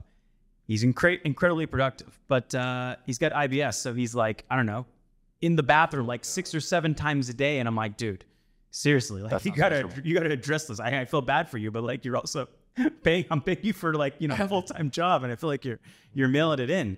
Is that a potential application? Or? It can be. I mean, so we have to be, you know, so after I did my PhD, I went and I worked at a contract research organization designing clinical trials for drug companies. So like you know, that's what you do, right? Out of academia, the idea is like you either work in academia and you discover things, or you go build drugs for drug companies, right? Like that's, you know, whatever. And so I was really interested in learning how like drugs get to market. Like that was originally what I was thinking of. And one of the things I learned was that like it's not a very friendly industry to inventors, right? Like you invent something, your goal is to scrape together enough data that like the Pfizers and the AstraZenecas of the world will acquire that from you. And then you walk away with your paycheck and they decide what they're going to do with it. Maybe they'll commercialize it. Maybe they won't. Maybe they'll, you know, whatever. And so keep it in the freezer. Maybe. Yeah, right. Forever. And if you're comfortable, and there's a lot of people who are totally comfortable with that, and they want it, their goal is to just kind of feed into the top of the funnel. But like, I really wanted to get that product into people's hands. And so like the only 2 ways to do that are build my own drug company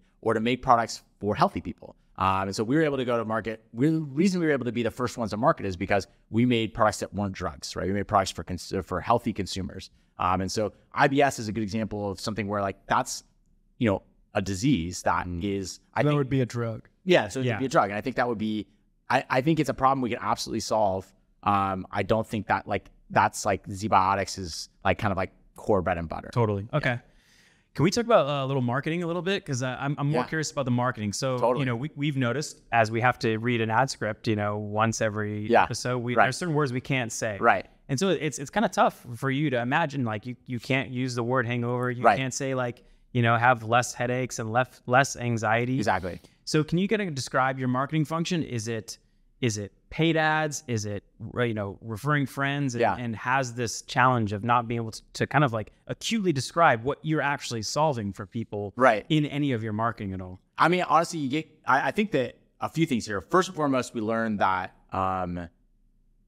people, like we learn what's sold well, right? Like, and that by far still our greatest growth channel is organic word of mouth. Right, like still like outside of paid ads. Yes. Wow. So I mean, it's, you know, it's the plurality. Like like a third of our customers come from organic word of mouth. Whoa, that's great. Even today, and like to your point, I mean, it's there's a virality to it, right? Like and you're not talking about your referrals. You're talking about just. I'm talking about organic word of mouth, like not even paid referral, like direct traffic to Zbiotics. Yes, exactly. And I mean, like, and you know, and then we do post-purchase surveys, right? Yeah. Like say like how do you hear about us? And it's like a friend, and like, and we hear the story over and over again, right? Like somebody's like, they try the product, they're skeptical, they love the product, they tell everybody every time they go out, and they bring them out and they give them out to people. And so like, that is by far the most effective way. And the reason that works is that like basically every single person, when they hear about our product, the first thing they do is roll their eyes. And so like if then somebody's like, wait, right. And they tell you like this, trust me, I was skeptical too. The product really works for me, and you should try it. And like then that does like more work than anything else, right? And so basically learning that, and then a lot of people say that like having a little bit of an explanation of like why and how the product is different is valuable, and sort of like getting that skeptic with them. So basically like understanding a little bit of the science and then having like an authentic endorsement, like kind of the 2 key things. And so all of our marketing is around kind of recreating that in any way we can. So organic word of mouth is great. Then we have a referral program and we have an affiliate program, and those perform really, really well and they're very scalable. But then, we do like podcast advertising because like there's the opportunity to give a little bit of storytelling and authentic endorsement. So, we make sure, you guys probably experience this, right? Like, give you samples, make sure you try the product, make sure you like the product. And then like the more authentic the endorsement, the better. We've had multiple podcasts. Yeah, that's why I think it works so well for we our actually audience. hit you guys up. Yeah, we hit you because guys. we were using it. We were like, hey, like this would be a perfect fit. We have that. We didn't even want sponsors until we found Zbiotics. Like, So we opened up the whole sponsorship. Yeah. Yeah, that's it. We've had that happen more than once. Like, and like some of our bigger podcasts that have performed really well, like they've literally like either reached out to us or when we talk to them and try the product, they've gotten so excited about it that like we have 2 of our podcasters have then participated in like fundraising rounds like afterwards, like because they like the product so much. That So you're saying there's a chance? So yeah, Term sheet's here. yeah, exactly. I'm not letting that go. Yeah. All right, cool. So yeah, I mean, it's been it's that getting that authentic endorsement for a podcast is great, and then influencers are something we're starting to work with a little bit more to kind of figure out the same thing. Like, problem is with influencers, it's so hard to get authenticity. They're shillers. Totally. Right. Yeah. So finding where you can find influencers who have like an honest And relationship with they have the community you want as well. Right, exactly. That's really important. and that they have an honest relationship with that community. I think that was one of the things that was interesting as well. With podcasts was a really interesting thing was that like we have like one podcast that was about like, whatever, like, fitness, and it would do amazing. And they're like, okay, great. Fitness is like the area. And then we'd take 10 other podcasts that had like similar metrics and stuff, and they were in fitness, and like 8 of them wouldn't work. And we'd be like, Wow. what is up with that? And so it was like so hard to pick the winners. And then we started to realize that the topic was somewhat important, but it was like much more important what kind of relationship the host had with their audience. Yeah. And that was really, really interesting. And so that's been kind of A lot of people like to pump big numbers, but they don't have a real That's fascinating because like engagement we level. feel like we have a close relationship with our listeners because like we're in a little online community together. We talk, every other day, every day with each other. They're in our chat while we're live streaming, like they're participating in the podcast itself. So that's pretty fascinating. But you have this amazing luxury. Like most companies don't have this luxury, like that you have this virality coefficient. You have this growth engine that is your product. And a lot of companies have to rely on paid ads in order to continue to grow.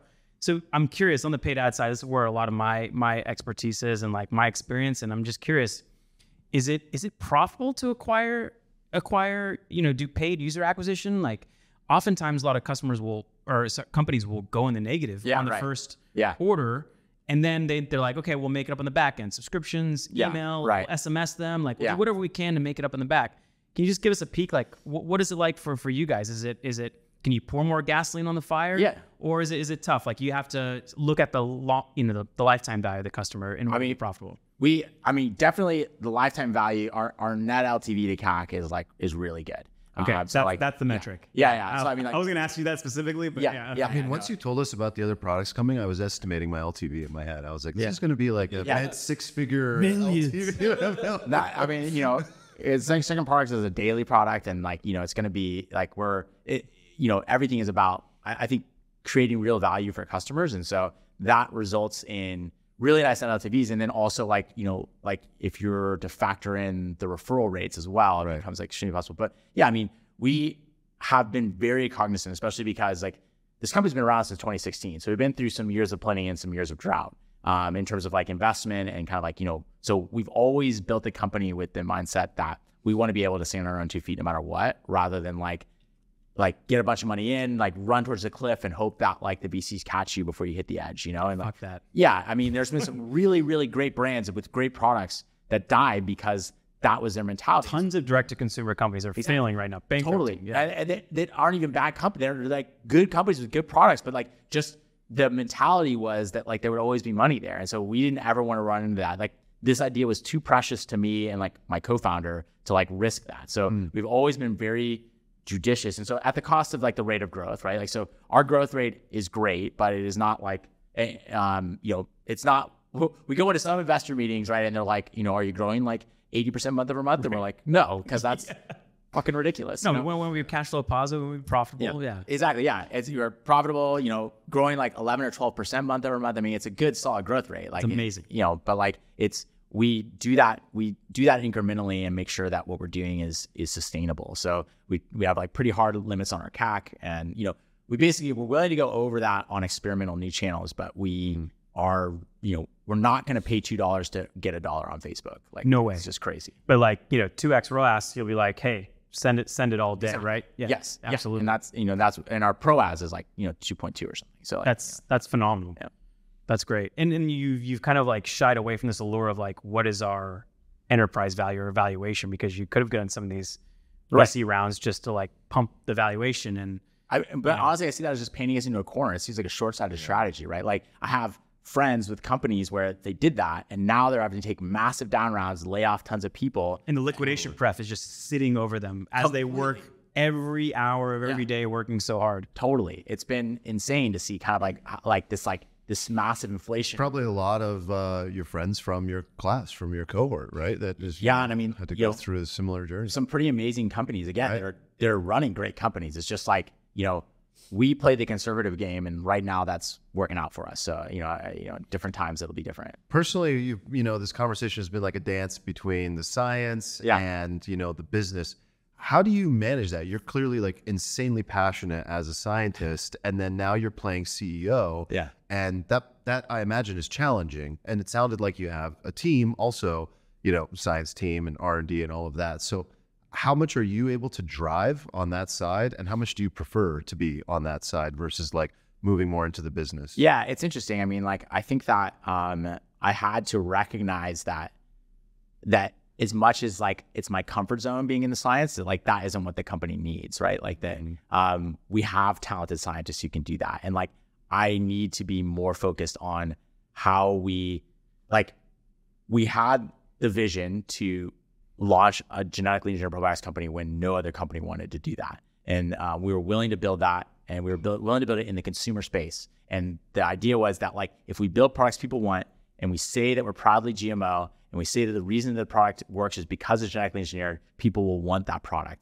And that and nobody believed me that was. Did you have a lot of doubters? Would you say you had more doubters or more supporters in the early days? In the early days, the only reason why I got anybody to invest was because we were gonna fix the next day effects of thinking. And people were like, I had investors literally begging me to take the GMO thing off of our. No way. Like begging me, like sending me emails, and I was just I'm like, what's that non-GMO icon? It's like a little butterfly. The butterfly. Yes. So when I started the company, I would just walk through the grocery store, my blood would just boil. Like, these like the non-GMO water and stuff, like water. Non-GMO like wheat flour. There is no genetically engineered wheat on, like it doesn't exist. The marketer in me's like, nice job. Yeah. But like also like fuck off. No, it's like I should flip a table. Like I literally I used to do this. This is like one of the stupid things I used to do, like, right? Because I could go in there and I could yell at people until I'm blue in the face on Facebook and make no impact, right? I used to literally I would genuinely do this. I would take pictures of like the label and like the contact me phone number, and I would like call these companies or email them and say like, why do you say non-GMO when there is no GMO? Oh, you're that guy. All right, cool.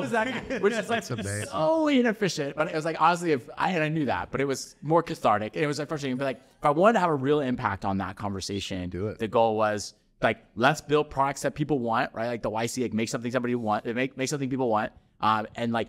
And connect the fact that the technology was creating that benefit, right? Like that was really important. And so like recognizing that, like, and I had a strong belief that like everybody was afraid for no reason. There was a huge opportunity here, right? There's this pluralistic ignorance. Like everybody believes that everybody else, like one of the most common things I heard in early days on the phone when I'd call up customers would be like, what do you think about GMOs? And they'd be like, well, I don't really care, but I think other people do, so you probably shouldn't talk about it. So where did that vitriol come from? Was that from Monsanto and the Roundup Ready? Is that exactly where it came from? Basically that essentially applications of the technology got conflated with the technology itself, right? Like technology is just like genetic engineering is just a technology, and it can make products that are good or bad. Like splitting the atom. Right. I mean, like it's really good or really bad. I mean, like, the one analogy I use for that is that it's like there's a hot debate in this country around gun control. Like some people like guns, some people don't, right? And like if you don't like guns, you're probably not anti-metallurgy, like the technology used to make the gun. Because you recognize that metallurgy can also make a spoon, which is a totally safe and innocuous product of that technology, right? The combustion engine is an incredibly dangerous technology that we accept in our lives because we recognize that can be used like in ways that are super useful. And we, and people are able to make that cost benefit analysis, right? They get in a car and they say like, I can get to this place, 100x faster than without a combustion engine. And so I recognize that there is some risk to this, but but the reward is far worth it. And that's literally how we think about every single bit of technology, no matter how small or big it is in our lives. We make that analysis. And when you walk into a grocery store and you have non-GMO corn and GMO corn, there's no benefit to you to take the GMO corn, right? Like that benefit was for the farmer. And so so therefore, why would I not be non-GMO? Like I've heard so many things about how it's dangerous and like, and then there's like, and all the issues were very reasonable in the sense that like, right, you say Roundup Ready corn, right? Like we're dumping a lot of pesticides on the ground, and that's being washed into water streams and all these things, causing all these problems, right? And so people are like, wow, that's really bad. And you can debate whether or not that's bad or good, but the point is that like the problem is not genetic engineering. The problem is the application of the genetic engineering. And then somehow people decided that the fact that the sequence of DNA in that corn changed made it bad. And it was like, no, what made it bad was, or potentially bad was the pesticides, right? Like the genetic engineering isn't what it just enabled a business practice. What about the corn itself, right? Like you're talking about, practices that might be viewed as bad, but what about the corn itself? One's GMO, one's not. Are they both equally healthy? One just had maybe more pesticides on its surface. Right. Well, that's exactly it. Right. That's what I'm saying is that like the genetic engineering just altered one of the proteins so that it was no longer susceptible to glyphosate.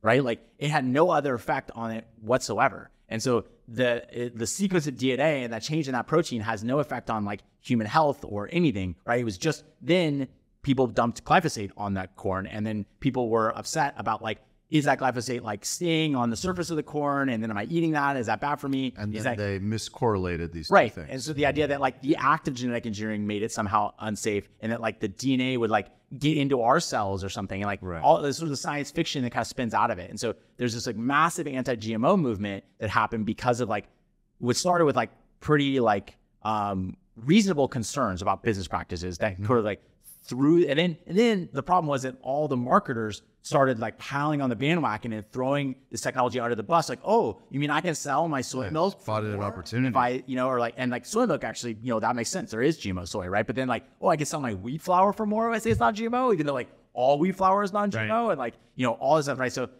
so the problem with that is that like, it's very short-sighted. They're like, genetic engineering is a tool that humanity needs. It's one of our most important things that we can use to combat climate change, emerging infectious diseases, feeding a growing population of humanity. Like existential crises that face us are like genetic engineering is essential. It is another tool in our tool belt to deal with these problems, right? And if we're gonna say we're not gonna use it, we're fighting with one arm tied behind our back as humanity grows. Like going back to organic farming is like going back to 17th century agrarian technology, right? To fight 21st century problems. So, I really felt like we needed to stand up when nobody else would and say like, hey, like genetic engineering can be used to make products that you actually like. And like that makes progress on people's, perceptions around the technology in one little small way. And like, I think that's really, really important. And it's like, that's part of why I started this. And so to your question, like, do I sit there and, wish I was at the bench, like, yes, but if I did, then we wouldn't be able to kind of like,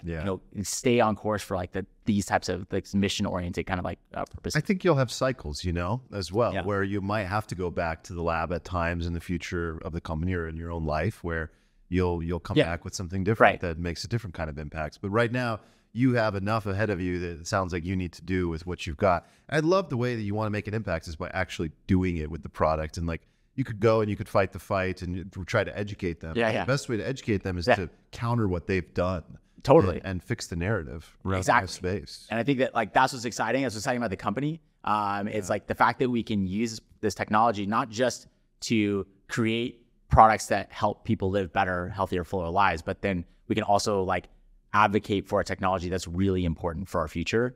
And that's not to say that all GMOs are good, right? Like the point is that we need to be more rational about how we think about this technology, right? Like it's not good or bad, or is it or isn't it? It's like, how is this being used? Do I think that's appropriate and or not, right? And I think that's how we need to be. Yeah. I mean, we talk a lot about this podcast of how the extremes are the most loud, in anything, whether it's political or it could be diet or what science, especially. And those are the ones that like take up the oxygen in the room.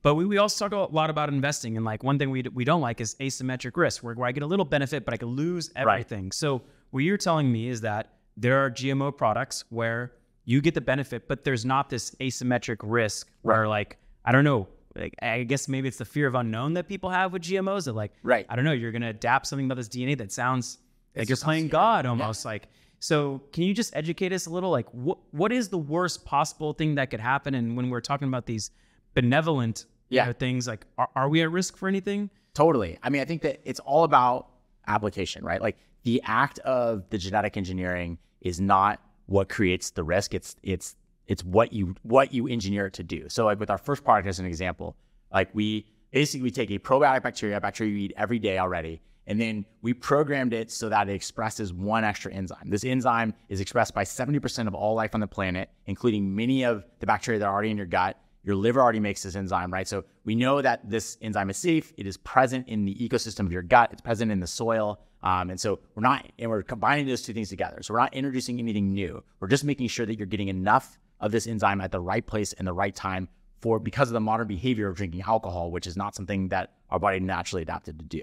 And so because we're doing that, we are eliminating essentially all unknowns, right? And so like the fact that we've changed its DNA in some way is not even unnatural. We literally leverage the way that bacteria change their own DNA like all the time, like billions of times a second. That's happening in a pond, right? And so like bacteria are constantly editing their own DNA. They have their own processes in place for doing that. We literally just direct the process that bacteria already uses to change its own DNA so that it will specifically take up this enzyme at a time that we know it will. Like the bacteria would have already taken up this enzyme or the gene that encodes this enzyme, many, many times throughout evolutionary history. It's just that like we don't have that strain sitting in our lab. So we made sure that we had that one. So you're arguably using a natural pathway. We are definitively using. I mean, like all genetic engineering is just leveraging. Biology has spent 3 billion years figuring this out, right? Like humans did not like make this up. Like we're really just directing a process that already is happening. It's the same as like plant crossbreeding. It's something that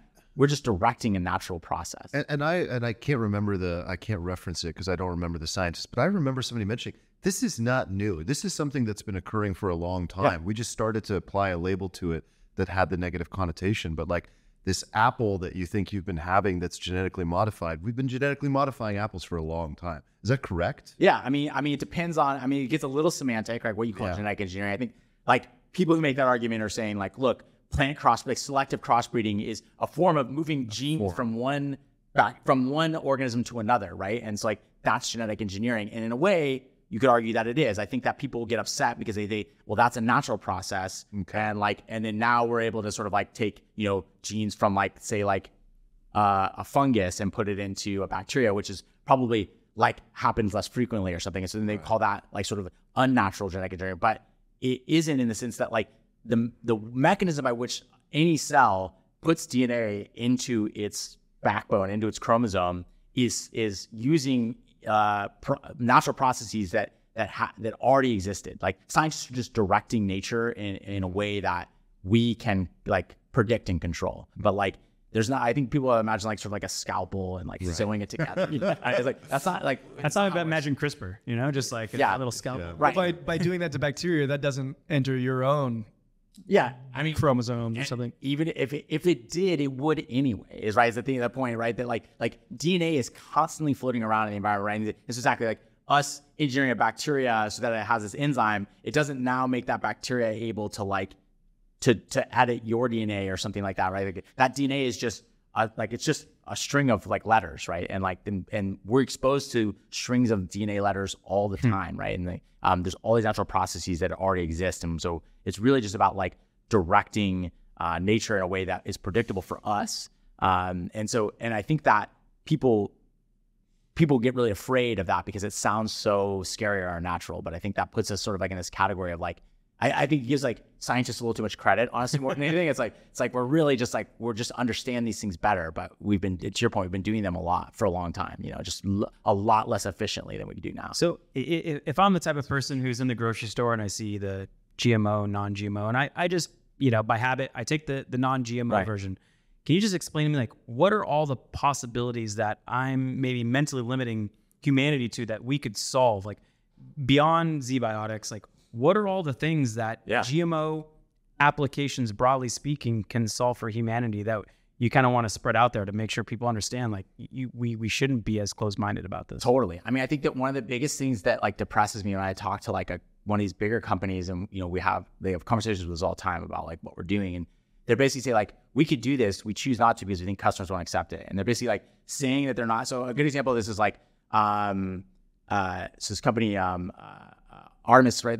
They basically, Amyris. I'm sorry. It's company Amyris. Okay, cool. It's company Amyris. They made a drug. So there's an antimalarial drug called artemisinin. And so this was very effective against malaria. It was basically the way we got this was a plant extract. And so there was this long and expensive process. You had to grow these plants in a field, harvest them, do this long extraction process to get a small amount of the drug, which means that like it was not very accessible.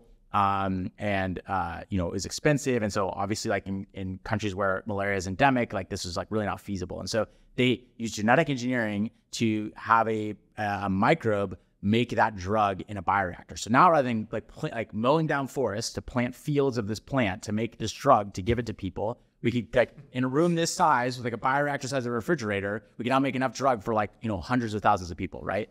So like that's genetic engineering, like at its best, right? Like, in the first instance of genetic engineering was actually Genentech, right? Like, we used to slaughter literally tens of millions of pigs and cows to isolate pig and cow insulin from like pancreases and livers of these animals. We'd literally drive giant refrigerator trucks into these warehouses and load them up with livers and pancreases and just like slaughter all these animals, right? And we'd purify out all the insulin and then we give it to people, right? And holy shit. Obviously not a sustainable practice. And then Genentech engineered the first bacteria to express human insulin, so not pig or cow insulin, and then basically made the accessibility of insulin like way more, way able to keep up with kind of like the growing need for type 1 diabetes when people need human insulin, right? And so in one fell swoop, tens of millions of animals are changed for like, a few bioreactors in a warehouse, right? And so incredible applications. And so today people are doing this with like all kinds of stuff, right? So right now, like palm oil is in like some crazy, like 50% of the things in the grocery store, something like that. And we're literally mowing down rainforests to plant palm trees to get palm oil. A quarter of Indonesia or something crazy, yeah. And that's rainforest that we can never get back. And we destroy them to get palm oil. And so then there are companies out there that are engineering microbes to make palm oil, right? So genetic engineering to say like it's a much more sustainable way for us to get like the things we need. And there's so many examples of this. There's companies building all kinds of stuff. And like it really makes my blood boil, right? Like the idea that like in Europe, for instance, the whole continent is anti-GMO, right? And so you can't, they've banned the use of GMOs in Europe. Europe can now Yeah, you cannot get GMOs in Europe. So that's why you can't sell your product. So that's actually you can't get them, but it is extremely stringent regulations on GMOs, and you can't grow them there. And they're sitting up there on their high horses as like with a sustainable, like non-GMO, right? They can't feed themselves. So they're now outsourcing their carbon footprint to Brazil, where they're mowing down Brazilian rainforests to plant their organic food that is less yield per acre so that they can have their non-GMO, right? Like destroying the planet. This is it's totally this is blood boiling. It is insane, right? And so that's not to say that GMOs like some of the biggest are all good. Exist. Yeah, exactly. It's not to say that they're all good or that like all these practices that are enabled by it are right, but like the idea that we should just like wholesale remove this opportunity, right? What's the deeper dysfunction here? I mean, we talk about this stuff on the pod a lot, and like the psychological analysis of this is really interesting. Is it just people are just like lack of intelligence and inability to have a nuanced conversation? It's not intelligence. Understand? What do you think it is? It's dude, like how many? I know so much about this, right? But there are so many other things I make uninformed opinions on, right? It's impossible for you to have an informed opinion on everything, right? Like, but is it a flawed incentive? Is it like a political issue? We want shortcuts, right? And so somebody tells us it's black and white, it's simple, GMO is bad, and then a politician says like, oh, I could get more votes if I feed into that. Yeah. And so then like, let's pass a law that says that, and and I'm not blaming the politicians, right? Everybody is, and like, marketing is the same thing. Like, what shortcut can I use to like make myself look better than my competitor? Do I care that it's like destroying the planet? Like, no, because I mean, like, I don't make that active decision. Like, I just don't know. And like, let's say GMOs, if we say it's non-GMO, it's not GMO. So let's say it's non-GMO and we sell more. And it's like, that has downstream consequences. Like somebody, and they extrapolate, right? Like, so there was the scientists genetically engineered rice to express beta carotene so that people could get vitamin A in countries where like there was food scarcity and a lot of people were getting like rickets and stuff because they didn't have vitamin A.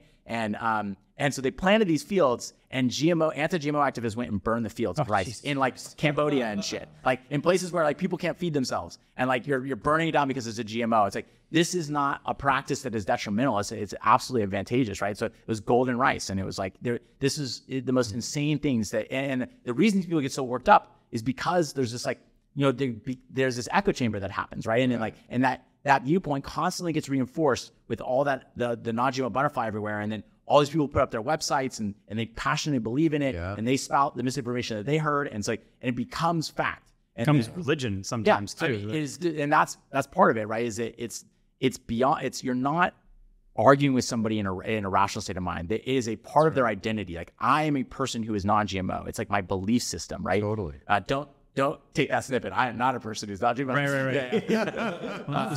But it becomes like a part of like who you are. And so then if you try and challenge that, to so many things too. That right. identity thing. Totally. And it's like, you try and challenge that as a scientist and be like, actually, GMOs aren't bad. Like, why? And I could be like, fuck you. Like, like they won't hear that. But like, one of the, it's like you called them a name. Like, right. Yeah. It's like, how dare you say that I'm wrong or that my identity is incorrect? And like, so I have we early in the early days of Zbiotics, we did a bunch of like, phone calls and stuff like that, and focus groups about like, and we, in part, we focused on the GMO part of it. My hypothesis was that most people, if you gave them the product they want, they wouldn't care one way or the other. And so we tested that. We asked a lot of people questions. And so we did like these surveys, and we did this one survey where we asked people about their GMO sentiments, and then we selected 6 people from that survey who had identified as very like strongly anti-GMO and who consider themselves like pretty well educated on the topic. And then we brought them in for a focus group. And the goal was not to convince them about anything or anything, convert them. It was just to learn like where they get the information, how they think about this kind of stuff. So spent an hour asking them all these kind of questions. And like one of the big kind of bits of feedback was that like, they know that there's a bunch of misinformation out there on both sides, and they just don't know who to trust. And so they kind of look for like the geometric middle here, like of like, what am I hearing? And I'm hearing a lot more anti-GMO stuff, so it's probably bad. And so these are people who are trying to educate themselves, right? Wow. And then they have these like kind of like perceptions that are, misinformed, and it's not even their fault, right? So how do you know what the good information is? And so anyway, afterwards, it was like a meet and greet. We were chatting and with some of the folks. I was talking to this woman on the panel, and she spent the last hour saying how she was anti-GMO, and she always made sure she bought non-GMO products when she cooked for her church and all this kind of stuff, right? And then she goes, well, what do you do?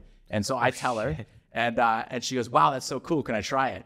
And I said, well, yeah, of course, but it's a GMO. And she's like, oh, that's okay. It was like, yeah, because it was like a whole different thing, right? Like she used to give GMOs as like, evil, like Monsanto and like, Roundup Ready corn. And like that's how she's thinking about it. Like they're destroying the planet. And then I say, well, I'm genetically engineering a probiotic to help you feel better the day after drinking. And she's like, well, that sounds like a cool use of the technology, right? So like, that was like my moment, right? That like we can elevate this conversation. We can actually have an impact in that. Was that because she had a little personal relationship, she saw you face to face, and then you just said, yeah, I think that like the connection was important, right? To see like a human. That's the other thing, right? Like it is like these faceless companies, like the evil scientists in a lab playing God, But then you talk to somebody and you see, and when I explained specifically what we did, right? Like I didn't go into the nitty gritty details, but just like like exactly how I explained it here. And like, I think that makes it more approachable, more acceptable.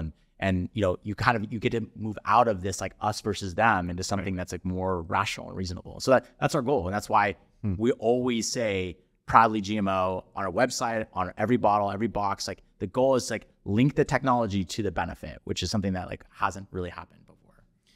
We got to get Zack a radically moderate t-shirt. So we kind of have this like little, I don't know if it's a motto, but it's more like a saying that kind of encapsulates what we tend to arrive at, which is, the radical extremes are the ones that are loudest. Totally. The radically moderate are the people, not necessarily in the geometric, middle or mean. Exactly. But just understand it's nuanced, it's different. And you got to be open-minded at all times. Yeah. You got to take a little Bayesian approach. Like as you learn more data, you adapt your hypothesis. It's never a fact. It's always a hypothesis. Yes.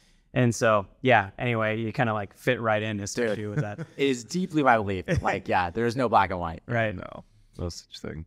Well, it's been amazing. Yeah. And Zack, I got to give you big ups. I mean, we're entrepreneurs. We joke about how being an entrepreneur at most times is like eating glass and staring down this big, dark abyss. Totally. And it's not easy. And we always try to like celebrate entrepreneurs who either failed or succeed, but you just happen to be in the ones that's doing really well. So big ups to you, man. It's not easy. It's funny. There's some weird psychology about this, right? Because like it's like eating glass, but like we but love you're it. addicted to it. You still love For more. Well, we do it all. And like I can't. Like it's funny. Like maybe like 3 months into starting Zbiotics, I was like, I'm never having a job again. Like this is I'm doing.